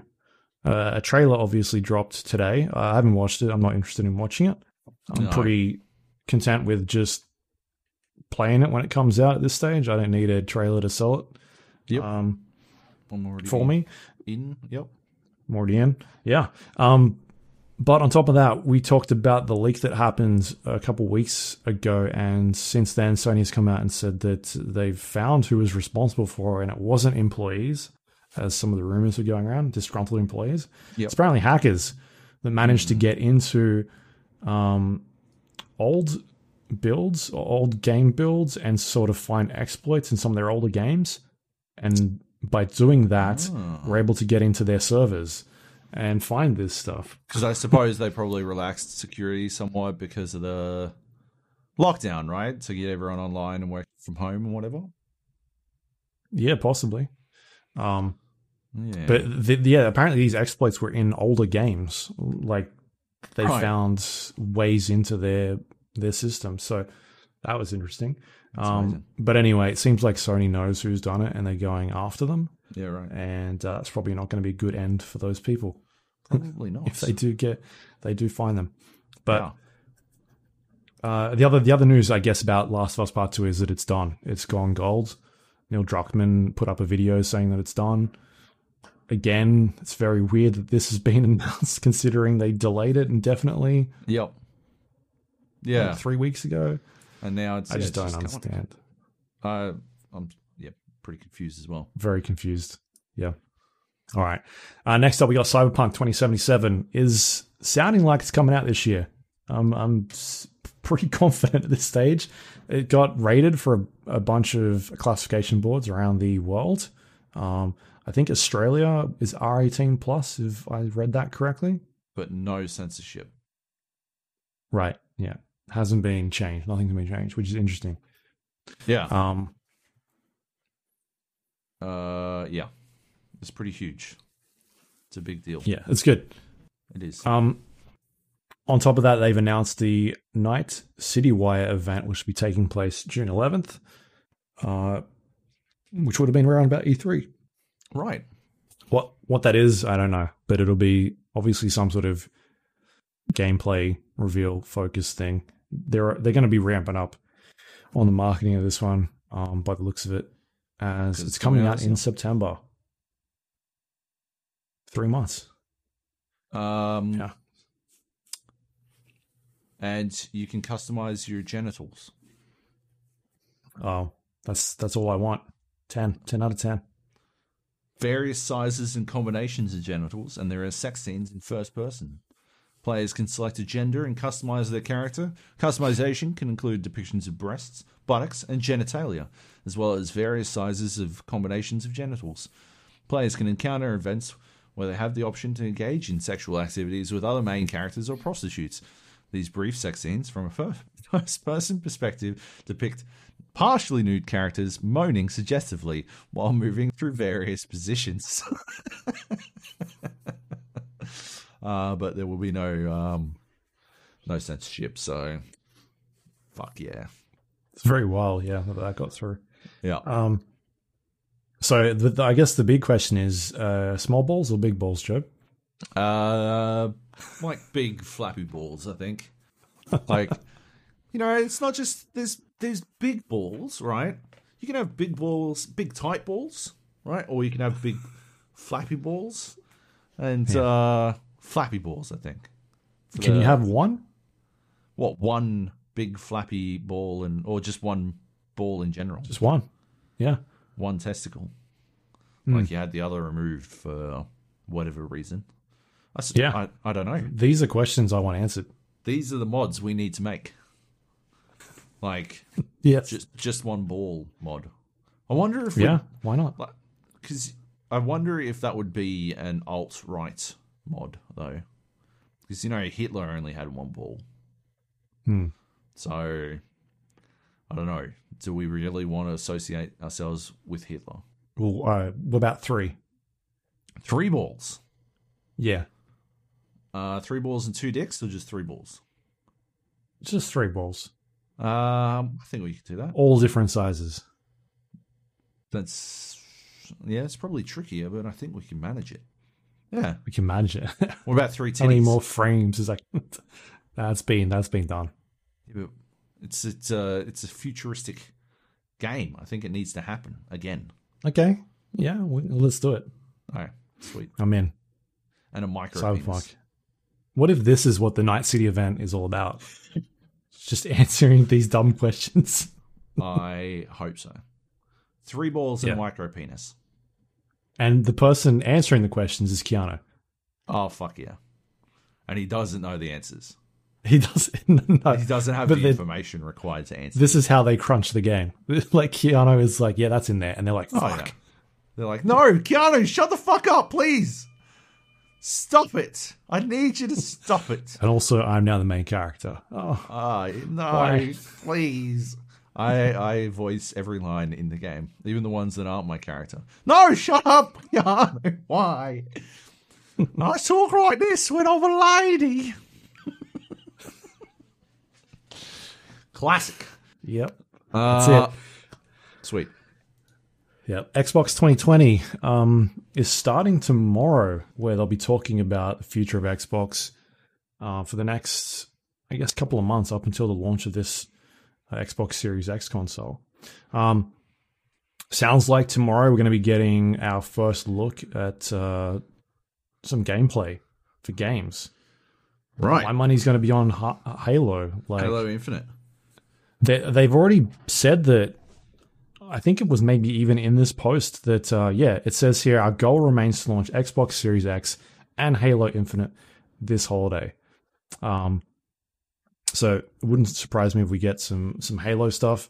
It looks like we're going to get some Assassin's Creed, some sort of trailer. It'll probably be in-game, but not gameplay, from what we're reading. They're talking about, like, Halo Infinite, Wasteland 3, Minecraft Dungeons, and Microsoft Flight Simulator will be available on Xbox Game Pass for PC. Yeah. So really pushing the Xbox Game Pass stuff. Yep. And the other big announcement, or the other thing they're talking about is, like, it seems like all these games will be coming to Game Pass as well. So they're really sticking to their guns with bringing it to all the platforms that they've got going for them. Yeah, which is awesome. They're nailing support for the Game Pass system. Like, they're really nailing that entire process, that entire system, that entire ecosystem, which is sick. Because I don't know, we've been pretty big fans of it ever since we worked out its potential, and it continues to get love, which is cool. I'm excited to see some Halo Infinite if that is what they're showing. I'd love to see some Wasteland 3. I just want to see what they've got going there. And I guess we'll have to wait and see what else they're showing. I haven't heard amazing things about Minecraft Dungeons. Okay. But I'm keen to play it because I like me some dungeon crawlers. But yeah, I don't know. Do you want to have to build a fucking fucking set of stairs every time you want to go down a fucking level? Maybe. That sounds pretty cool. Oh yeah, that's the dream. Gold. Yeah. But otherwise, like, me being in this time zone now means that I can actually watch these events as well because they're on at reasonable times. Yeah. Except for this, I think that's on at like 8 a.m. or something tomorrow. That's too early. That's ridiculous. Disgusting. It's insane. No. What if you went to bed at a reasonable hour? That's, you're just talking crazy. My bad. Stupid crazy talk. But yeah, so I mean, it'll be good because we'll get to see, hopefully, them go into a bit more detail about a lot of the features that this thing will have. this console will have. Like being able to talk about, like what is this? What are they calling it? Smart delivery feature. Like what is that, and how will that sort of work with games, and dive into a bit more of like how the storage system will work, or how the ray tracing is gonna work. By having these events every month, hopefully we'll get like a deeper dive into that stuff, as opposed to a slide at E3, like a picture or something. Anyway, it seems like we'll get an answer to a bunch of the questions we've been wondering very soon, and I'm keen to check out whatever they got on tomorrow. I can't wait. Yeah. On top of that, Assassin's Creed Valhalla was, I guess, officially announced. We talked about it last week. They were teasing it. And so this is the Assassin's Creed game being made by the Black Flag team and the Origins team, where you play as a Viking, male or female Viking. I'm in. Like, I don't like that they released a CG trailer. I don't even know I watched it. I might have watched half of it and was like, cool. It doesn't really, like, unless it's a trailer for like a universe I'm invested in, then I get excited. But otherwise, I don't know why we're doing CGI trailers at this stage. It's like, I don't care. Just show me the gameplay. You're not the only person, Luke. Like, there are people who fucking get real fucking in on the old Assassin's Creed type shit, so they'd be fucking all about this stuff. Despite our illusions of grandeur, we are sadly not as influential as we should be, and people love games that we fucking hate. Assassin's Creed is definitely not a game we hate, but it's unbelievably popular as a series. So I get why they do this. They're trying to fucking show off. But I would, what's going to sell it to us, I think, is gameplay, and that's not what this fucking trailer did. They released a couple screenshots, and they look very pretty, but it's pointless, right? I need to see gameplay. I do not need to see, and I don't think we're going to get that tomorrow anyway. I think it's going to be in game, but it's not going to be. I don't think it's going to be gameplay. It'll be they're going to do the EA in-engine bullshit. Yeah. Anyway, next up we've got Doom Eternal and Mick Gordon drama. This has been unfolding for like a week and a half, 2 weeks now, where I guess somebody posted some tweets or some like DMs between Mick Gordon and a person asking about like the OST on the Doom Eternal soundtrack and why it was so bad. Something along the lines of that. And basically Mick Gordon saying that he had nothing to do with the travesty that was the OST. And that he probably isn't going to work with them ever again by the looks of it. And so this kind of stirred up for about a week or so. And then Marty Stratton? Yep. Ended up addressing it on the Reddit Doom Eternal page and put a very lengthy post about sort of what happened with the Doom Eternal OST and I guess the Mick Gordon soundtrack as well for the game, and went into very explicit details about how I don't know, I'd put it as they kind of threw him under the bus and then left him there to get run over multiple times. They basically said that he was like, it was sort of his fault and that he missed deadlines. And that is the reason why the OST was the way it was. That's essentially exactly what they said. Yeah, they went into an extreme amount of detail. Like a timeline, basically. Yeah, they break it all down. Which, I found it to be far more depth than I've ever seen before. On something like this. Like maybe too far. Maybe I don't know. I'm because it seems like It's fucking long. It's like maybe 2,000 words or so. And there's still holes. I felt like there were still bits that didn't make a lot of sense to me. Like, I don't know. They're talking about how, Mick wasn't able to meet his deadlines and all this kind of stuff. But then at the same time, like, I don't understand why the deadline was the way it was. Like, why the deadlines were the way they were. If I recall, like, the soundtrack for Doom 2016 didn't come out alongside the game. It came out a little while later. It seems like they pushed everything up a little bit, but they don't really go into any of that. I talk about Mick being contracted to do 12 tracks. I think he only did like 11 or something. Which doesn't explain why the rest of the OST sounds bad, right? Like, Mick was doing the soundtrack for the game, like he was doing the game, and he was doing this soundtrack, so he reduced what he wanted to be obliged to do, did 11 out of the 12, or maybe, I can't remember everything. He might have only done like 10 and then the 11th at a later date, and he never really did the 12th or something like that. Yeah, and then, but there's still a lot of tracks. Yeah. It wasn't just a 12-track OST. So that doesn't, like, it doesn't really explain away, like, yeah, it doesn't explain away why the rest of the OST sounded bad. I guess they go into a bit of detail about how what they were using, they weren't using mix masters to make the OST, the other OST they tracks. were using his files. They were using, the game files, which is why they sound like munted.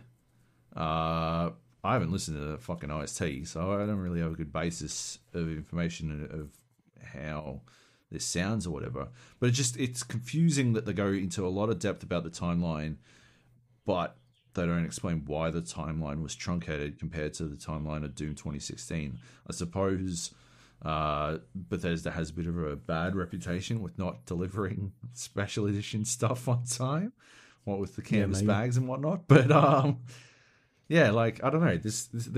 It feels like there's pieces missing from this story, and it's weird that you would outlay 2,000 words explaining this, going into an extreme amount of depth.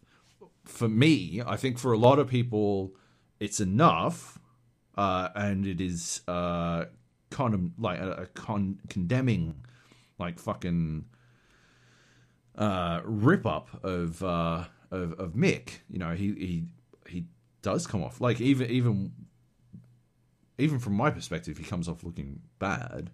Yeah. But from my perspective, the amount of depth only serves to highlight what I feel like are the missing pieces all the more. You know, like, it'd be like if you were to, I don't know why I'm all number analogies today, but if you were to count to 10 and noticeably skip 2 and 4, right? If you're 1, 3, 5, 6, 7, 8, 9, 10, you'd be like, why did you skip 2 and 4, right? Well, I'm like, why did you skip 2 and 4? I guess some people are like, what, they counted to 10? Like, they got to 10 though. Like, or if you go extreme, if you count to 2,000, but you skip 2 and 4, I'd be like, why? But why did you skip those ones, right? That just seems a bit weird. You went far enough to count all the way to 2,000. Why would you skip 2 and 4? I don't know. That just seems weird to me, you know? Yeah. And yeah, I want to hear what Mick's version Thoughts. of this tale. Although I also wonder if he's allowed to give his side of events, because they are often operate under extreme NDAs. So, well, yeah, I think at this stage he needs to, because this makes him look bad. yeah. It's not a question of whether or not he needs to, though. It's a question or not of whether or not he can. He can, yeah. I assume being sued for breach of NDA would make him look worse. You know? Yeah. That's the thing. Like, regardless of whether or not there are pieces missing that make Mick look better, I don't know, like, of the facts that they lay out, he definitely missed deadlines. That's straight up, right? Like, he definitely misses some deadlines. So, yeah, like, I don't think he can explain his way out of that necessarily. I just want to know, like, I'm just fucking very curious as to why is he missing those deadlines? Is there a reason, or is it just maybe he wanted it perfect, or he ran out of time? Could be a number of different things. I think there is some stuff on there that sort of explains what he was saying back to them, but anyway, there's still more juicy things in here. In the one of the first paragraphs of Marty's open letter, he talks about working with Mick again, and it says here, when asked on social media about his future with Doom, Mick has replied, "Doubt we'll work together again. This was surprising to see, as we have never discussed ending our collaboration with him until now. But his statement does highlight a complicated relationship." And so he then goes on to talk about all these issues and this complicated sort of timeline of events. And then you scroll down to the bottom, and the very last paragraph, or one of the last paragraphs, it says here, "As for the immediate future, we're at a point of moving on and won't be working with Mick on the DLC we currently have in production." Yeah. Yeah. I found this to be very weird as well.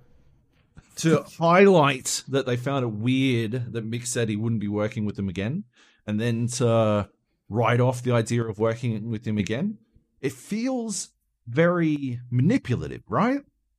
Like, it feels like they're trying to portray him as a bad guy for not wanting to work with him again, and then they're trying to have their cake and eat it too by saying they won't work with him again. Like, that's pretty weird. Yeah.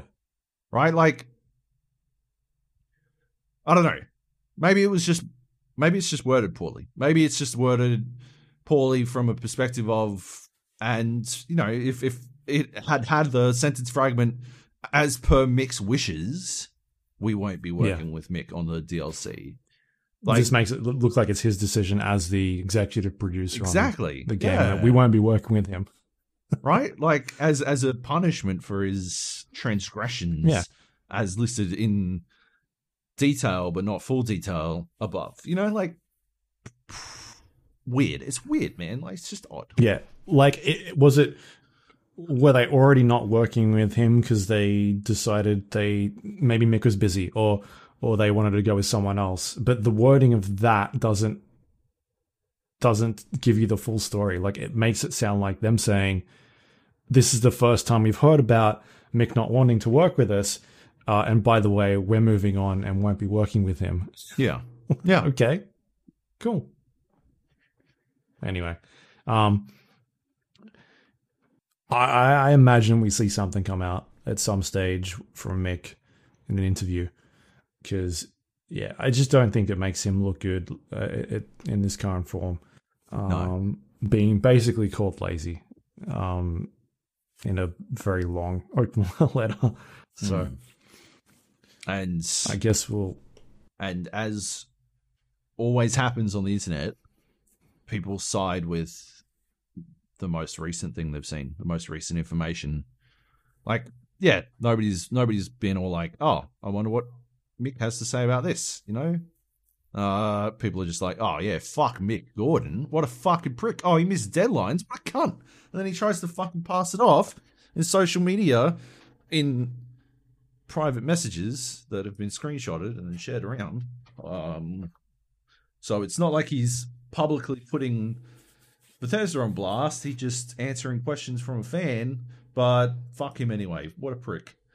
I don't know. Yeah. It's all a bit weird. Maybe he had the tracks, and every time he delivered them, they were asking to change certain things. And by the time that happened, like, there are a billion things that could have gone down. You know, like and like music production is always fucking wrought with like errors and goofs and like complications that nobody can see coming. So yeah. There's 100% more to this story. 100%. Whether or not we get to see it, I don't know. I hope we do, because I'm fucking all about that. Curious. Who is going to play Mick Gordon in the film, though? Fuck yeah. The film adaptation. The film adaptation of this amazing story. And who's playing you? Because you're in it somewhere, right? Talking about how bad Doom was. They got to be shitting on me at some point. Like, they're gonna have like fucking Josh Gad or some shit, like just in his nerdiest fucking glasses, and be like Joab. That's Joab. Yep. Yeah. Speaking of films, Borderlands Film seems to still be kicking on. The latest piece of news comes from Variety saying that Cate Blanchett is in talks to play Lilith in this adaptation. Seems like they're going to throw a lot of money at this thing. Yes. If it eventually takes off. Yes, it does. Yeah. My suggestion was that Brick should be played by Dave Bautista, because it seems like they're making a Guardians ripoff anyway, so why not just have him play? I like it. The big burly guy. I mean, how many people could play him? Is there like 3 people? It's like Dave, The Rock, the Mountain Man. Oh yeah, Mountain. Yeah, I was watching Gangs of London. I don't know if you've watched Gangs of London. Right. It's a very cool fucking TV show. Made by the dude who made The Raid. Okay. Yeah. And, Gareth Evans. Gareth Evans. Yeah. Anyway, whatever his fucking name is. I'm going to find out in a second. Gareth Evans. And in the last episode, there is this giant of a man. I've never seen anyone quite like him. Like, big enough that I'm like, is this dude a fucking... Like, is this a trick of perspective, like in the fucking Lord of the Rings type shit? Like, what the fuck is going on? He's actually sitting on a chair or something like that. It's fucking crazy. Apparently it's linked to The Getaway. The game. Apparently it's related to The Getaway game. Which is also crazy to me. Anyway. Yeah. Yeah, they can get that dude. He's fucking huge. The size of that man. He's a big unit. I've got to find out who the fuck it was. Anyway, it's fucking... Like, the action sequences in the show alone are fucking worth the price of admission. But it's a pretty good fucking story as well. Yeah. Yeah. Anyway. Do you feel like Guardians of the Galaxy was mentioned in the pitch meeting for this? Yes, 100%. I feel like Guardians, like, I feel like James Gunn drew deep on Borderlands for Guardians of the Galaxy. Like, I don't think it's unfair to go the other way with it. Right. You know? You don't think so? Yeah, possibly. I mean, he's obviously got a background in video games. Like, yeah, I feel like 100% he drew deep. Because it is that sort of ensemble, goofy, like, intro type shit. I don't know. Yeah. Yeah. Yeah. Absolutely. And that's it for the news. We got some questions, though. We got an email, and also, do we have any on Discord? Do we have any I don't think we got any Discord. No, we don't. I don't know if Johnny Bravo's question from last week got answered. I've got no idea, because my internet dropped out for that portion. But we did answer it. Okay. Look at this guy. Fuck yeah. So we got a question, do we? From Paul. Yep. Here we go. Paul writes in again. Joby and Lukey. Previous question email was short and sweet. This is not. Yes, I do own a landline. If your parents and in-laws were in their 80s, then you would understand. Yeah, fair enough. I did work on the billing of mobile services when they were 007 numbers. So stop whinging about people using older technologies. Some of us are just older. That doesn't mean you should use older technologies. The fucking move with the times. But I guess it's harder to convince your parents. My mum learned about calling on Facebook Messenger. And it is the worst development in my entire life. Because now, like it used to be, I'd be able to like just, I think I've spoken at length this episode about how bad the reception in my apartment is. And so whenever like she was telling me the same story for the 40th time, I would just sort of walk into the kitchen and my reception would cut out. And I'd be like, oh, looks like my connection's going. And I'd like hang up. But now that you got a bridged router and two modems set up. I've got fucking Wi-Fi for days and she's calling me on Facebook Messenger. I can't get away from it. It's really fucked. She's sending technicians around to your house to fix the internet, all sorts of stuff. Right? Like, she's more interrupted us before. Luke, thanks for the review of Magic Arena. You apparently did not have the performance issues I've had since the beta of this game and continuing now with video freezes and long connection times. I do not have a crap PC. i7 2600K, 16 gigabyte of RAM, 1080 Ti with 11 gigabytes, big pong cable. We're going fucking, we're learning everything Paul's got. Big pong cable with 100 megabytes per second. Obviously, Wizards of the Coast do not employ high quality software optimization engineers. I've had these performance issues with every Wizards of the Coast title since Jewels of the Planeswalkers 2012. I don't recall. I remember that there was one Magic game I played because Junglist insisted, and it ran like shit on my computer, and I used that as an excuse to stop playing it. So I don't think it's just Paul that has these issues. It does seem like they aren't optimizing very well. But you didn't have any problems, Luke? No, not that I recall. I wonder if the connection issues are to do with matchmaking and if it's regional matchmaking, but also skill-based matchmaking. I don't. You don't, but like you don't have like I never had any fucking connection issues in Hearthstone.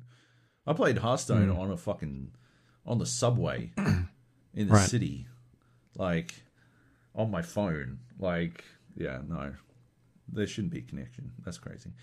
Thanks for your recommendation of Legends of Runeterra. I've certainly enjoyed this game more than Hearthstone. My only drawback is that I do not experience the synergy of card properties that I enjoy in Magic, but if this moves to mobile, I see it becoming my next toilet game. I think that's one of those things where, you know, Magic has had so long to develop its synergies. Hearthstone is quite similar and actually had a similar issue in its early days where a lot of Magic players were like, there isn't the depth.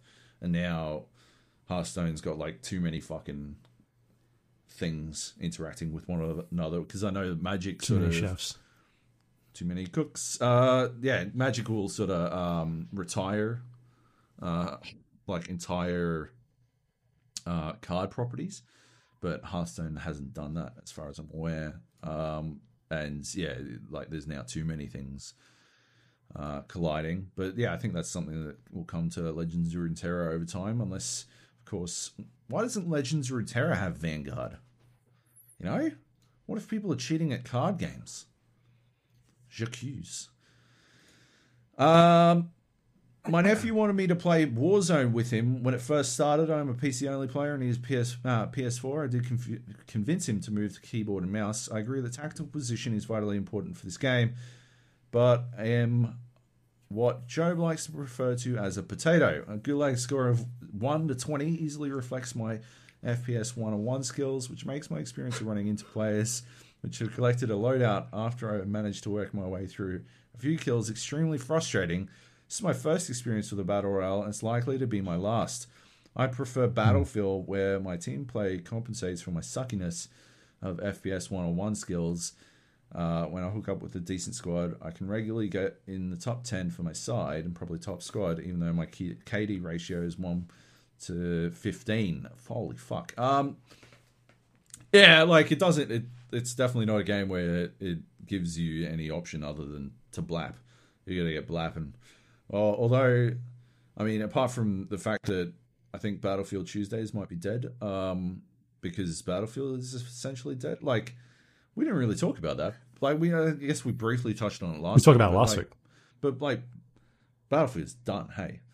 Like, it's over. They're not, like, they've got one more chapter, but based on the last chapter, the best we can hope for out of Chapter 6 is that they don't fuck up the time to kill again. That's my dream. But I'm not that inclined to go back and play it anymore. But we were, like, anytime you play with Nate, it's A squad every fucking day.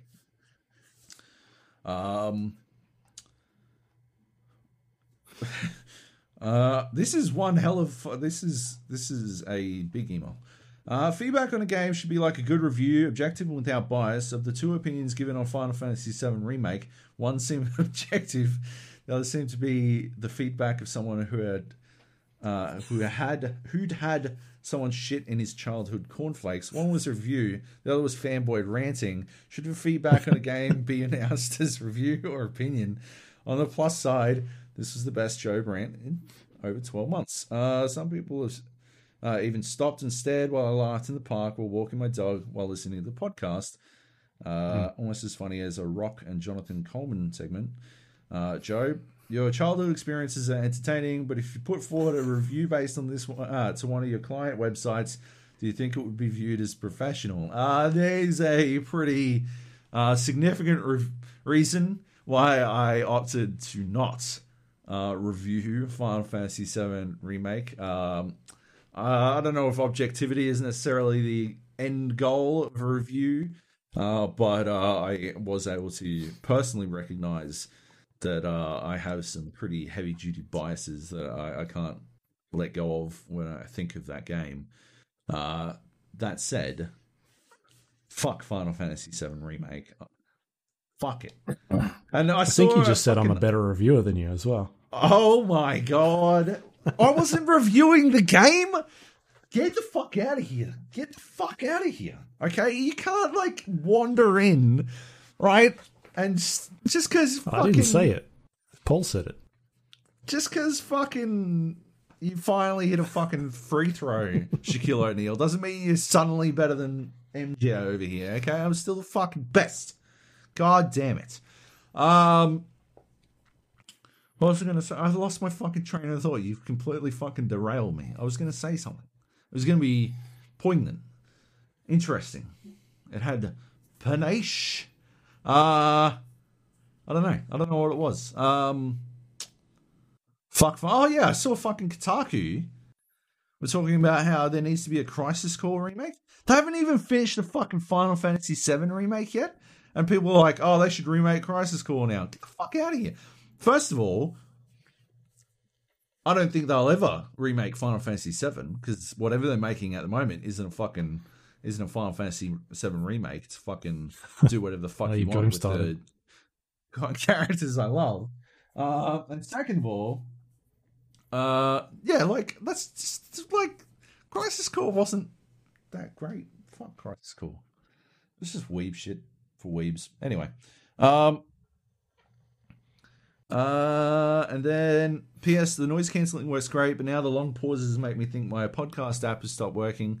Prefer to hear Joby's farts and aircraft flyovers. Oh, okay. Well, that's pretty interesting. I didn't realize we paused for that long. Maybe Luke should do some editing. What about that? Instead? No, it's because of the latency. Oh, of course. Because we're trying not to talk over one another. and we also got like a third of a second of latency on Discord. So yeah, it's usually about half a second each way, or a second. Right. So all right. So and then on top of that, the editing, and then there's editing. Yeah. PPS banning of Booth. Booth was banned for alleged hacks in the BF Vietnam GA ladder comp. Oh, it wasn't on the general forum. I vaguely remember this now. The one I remember on the general, because I stayed on the general forum. I haven't even finished what he was writing. Went for the forum thread went for almost 3,000 responses. Thread closed and continued 3 times. Nice to know you were taking note of these things when you were working there, Joab. Yeah, so the one I remember that went on and on and on that was ridiculous was the Prius. The Prius. Could a Prius outdrag a sports car? Mm-hmm. Because electric cars were only just coming in, and someone got super fucking attached to the idea of torque, like the torque that an electric motor could put out was and is. I mean, objectively speaking, the torque an electric motor can put out is more than what an internal combustion engine can put out. That's just fact, right? Like, but it went back and forth over and over again because whoever it was, I can't remember who it was, but whoever it was refused to understand that like torque the engine and torque of the wheel are 2 different things. And so it just went on and on and on. And then like anytime a Prius did anything, like it would get brought up again. And yeah, it was an insane, very long thread. I don't think it outdid 3,000 responses, but yeah. Good times. Yeah, I was only on the general forums. Every other forum was its own fucking thing. Except for sometimes I go into the console forums, which I renamed to Console Wars, to get things going, and it worked. Calling that forum Console Wars started more Console Wars than ever before, which was exactly what I wanted to achieve out of those forums. Because, anyway, excellent email, Paul. Extremely long, extremely detailed. A lot going on. Too many returns. Like, you can't see it, dear reader, dear listener, but like it's formatted like it's a fucking haiku, like it's a fucking poem. Yeah, like it's a poem. Yeah, like that's what I thought. Every fucking sentence is on a new line, it made even half sentences are on a new line. It made for an interesting reading experience. Anyway, thanks so much for the email, Paul. It was a lot of detail and a lot of information. It was good and some good insights. Although I am the best reviewer in the world. See, if I wasn't the best reviewer in the world, wouldn't I have attempted to review Final Fantasy VII Remake? Exactly. But I am the best, and so I didn't attempt to review it. I just offered up what I feel are some genius opinions, from, the best in the world. And Luke was there to suck its dick. As we do. All right, that is it. That's the podcast. You can find us on iTunes, Android, Windows Store, Spotify, YouTube, all the places you can get your podcasts from. You can find us under The Gap, the GA Podcast, The Gap Podcast. Please, if you do have a moment, rate and review the show. It helps other people find it. Brings us into the spotlight. If you'd like to send us any questions, you can do it via email like Paul did, thegapodcast@gmail.com. Or you can go to our Discord page, thegapodcast.com/Discord. We got a bunch of different like chat channels in there where people can talk about anything they want to. There's definitely been stuff happening in the last couple of days, which I've not been paying attention to. But I mean, there was, I don't know, Nate's been posting in there about things. You've been posting in there. A bunch of other people. A lot of good discussions. There was they've progressed on that story. The Aussie players getting charged with match fixing. or charged over their match fixing rather. Yeah, so that continues to develop and all this kind of stuff. It's pretty cool. But yeah. Otherwise, we've got voice channels where people can play games as well. You can find us on social media. You can see Luke's beard. Luke's crazy ISO beard. Oh, no. You can watch it on video as well. You can. You can watch it on video if people watch it. Bunker beard. But yeah. That's what we're calling it. You find us on Facebook, facebook.com/GA podcast, twitter.com/GA podcast. You can find us on YouTube at thegapodcast.com/YouTube. If you want to watch the podcast on video, you can do that. Job's back this week. Last week was just a static image of Job flexing. I'm so much more animated now. I was actually going to put a picture of Cloud in your place, but I decided not to. That would have been funny. Yep. I would have been upset. You can also go to our website, thegapodcast.com. It's got links to all the things we talked about today, including past episodes of the show. If you want to go listen to them, you can do that. And that's all supported thanks to our Patreon members. They help pay the bills around here. If you'd like to support the show, you go to patreon.com/GA podcast and become a monthly member. Thank you to everyone that does that. It's very much helped us this month because we've paid hosting for our website. We're about to. And hosting for podcast as well. You're the best. So we very much appreciate that. It helps us do everything that we do every week. And I think that is it. Have you got anything you want to pimp out for this week you'd like to talk about? No, because of internet-related issues. Nothing. Yeah. You want to pimp out your new promo code for your new ISP or anything like that? No. Although I have to look into that at some point. I can't believe you cancelled your internet before getting a new internet connection. It's fucking weeks away. I've got fucking weeks, baby. Don't worry about it. Weeks and weeks. Yeah, we'll get there. It's fine. Yeah. What was I going to say? Oh, yeah. Go on my Twitter, at JobyJojo. There's a chance that something comes out. I'm just not sure. So I'll pimp it out on Twitter if that happens. You're on Twitter. Is it one of your home videos? What is coming out? Can you give us a hint? No, it's an article on okay. Red Bull. Final Fantasy. All right, you can find me twitter.com/Luke Lawrie, LAWRIE. Otherwise, that is it for this week. Next week, I don't even know what we're talking about. Maybe we can get some games in now that Job's back. No, I can play games again. See if I can stop. Maybe just playing Warzone. Yeah, Warzone time. I haven't played Warzone in a long time because you haven't been playing, basically. That's what it is. Maybe some Apex. New Apex coming out next week. Yeah, true. We can do some of that. Update for that shit. Definitely check it out. Cool. All right. Thanks, everyone, for listening.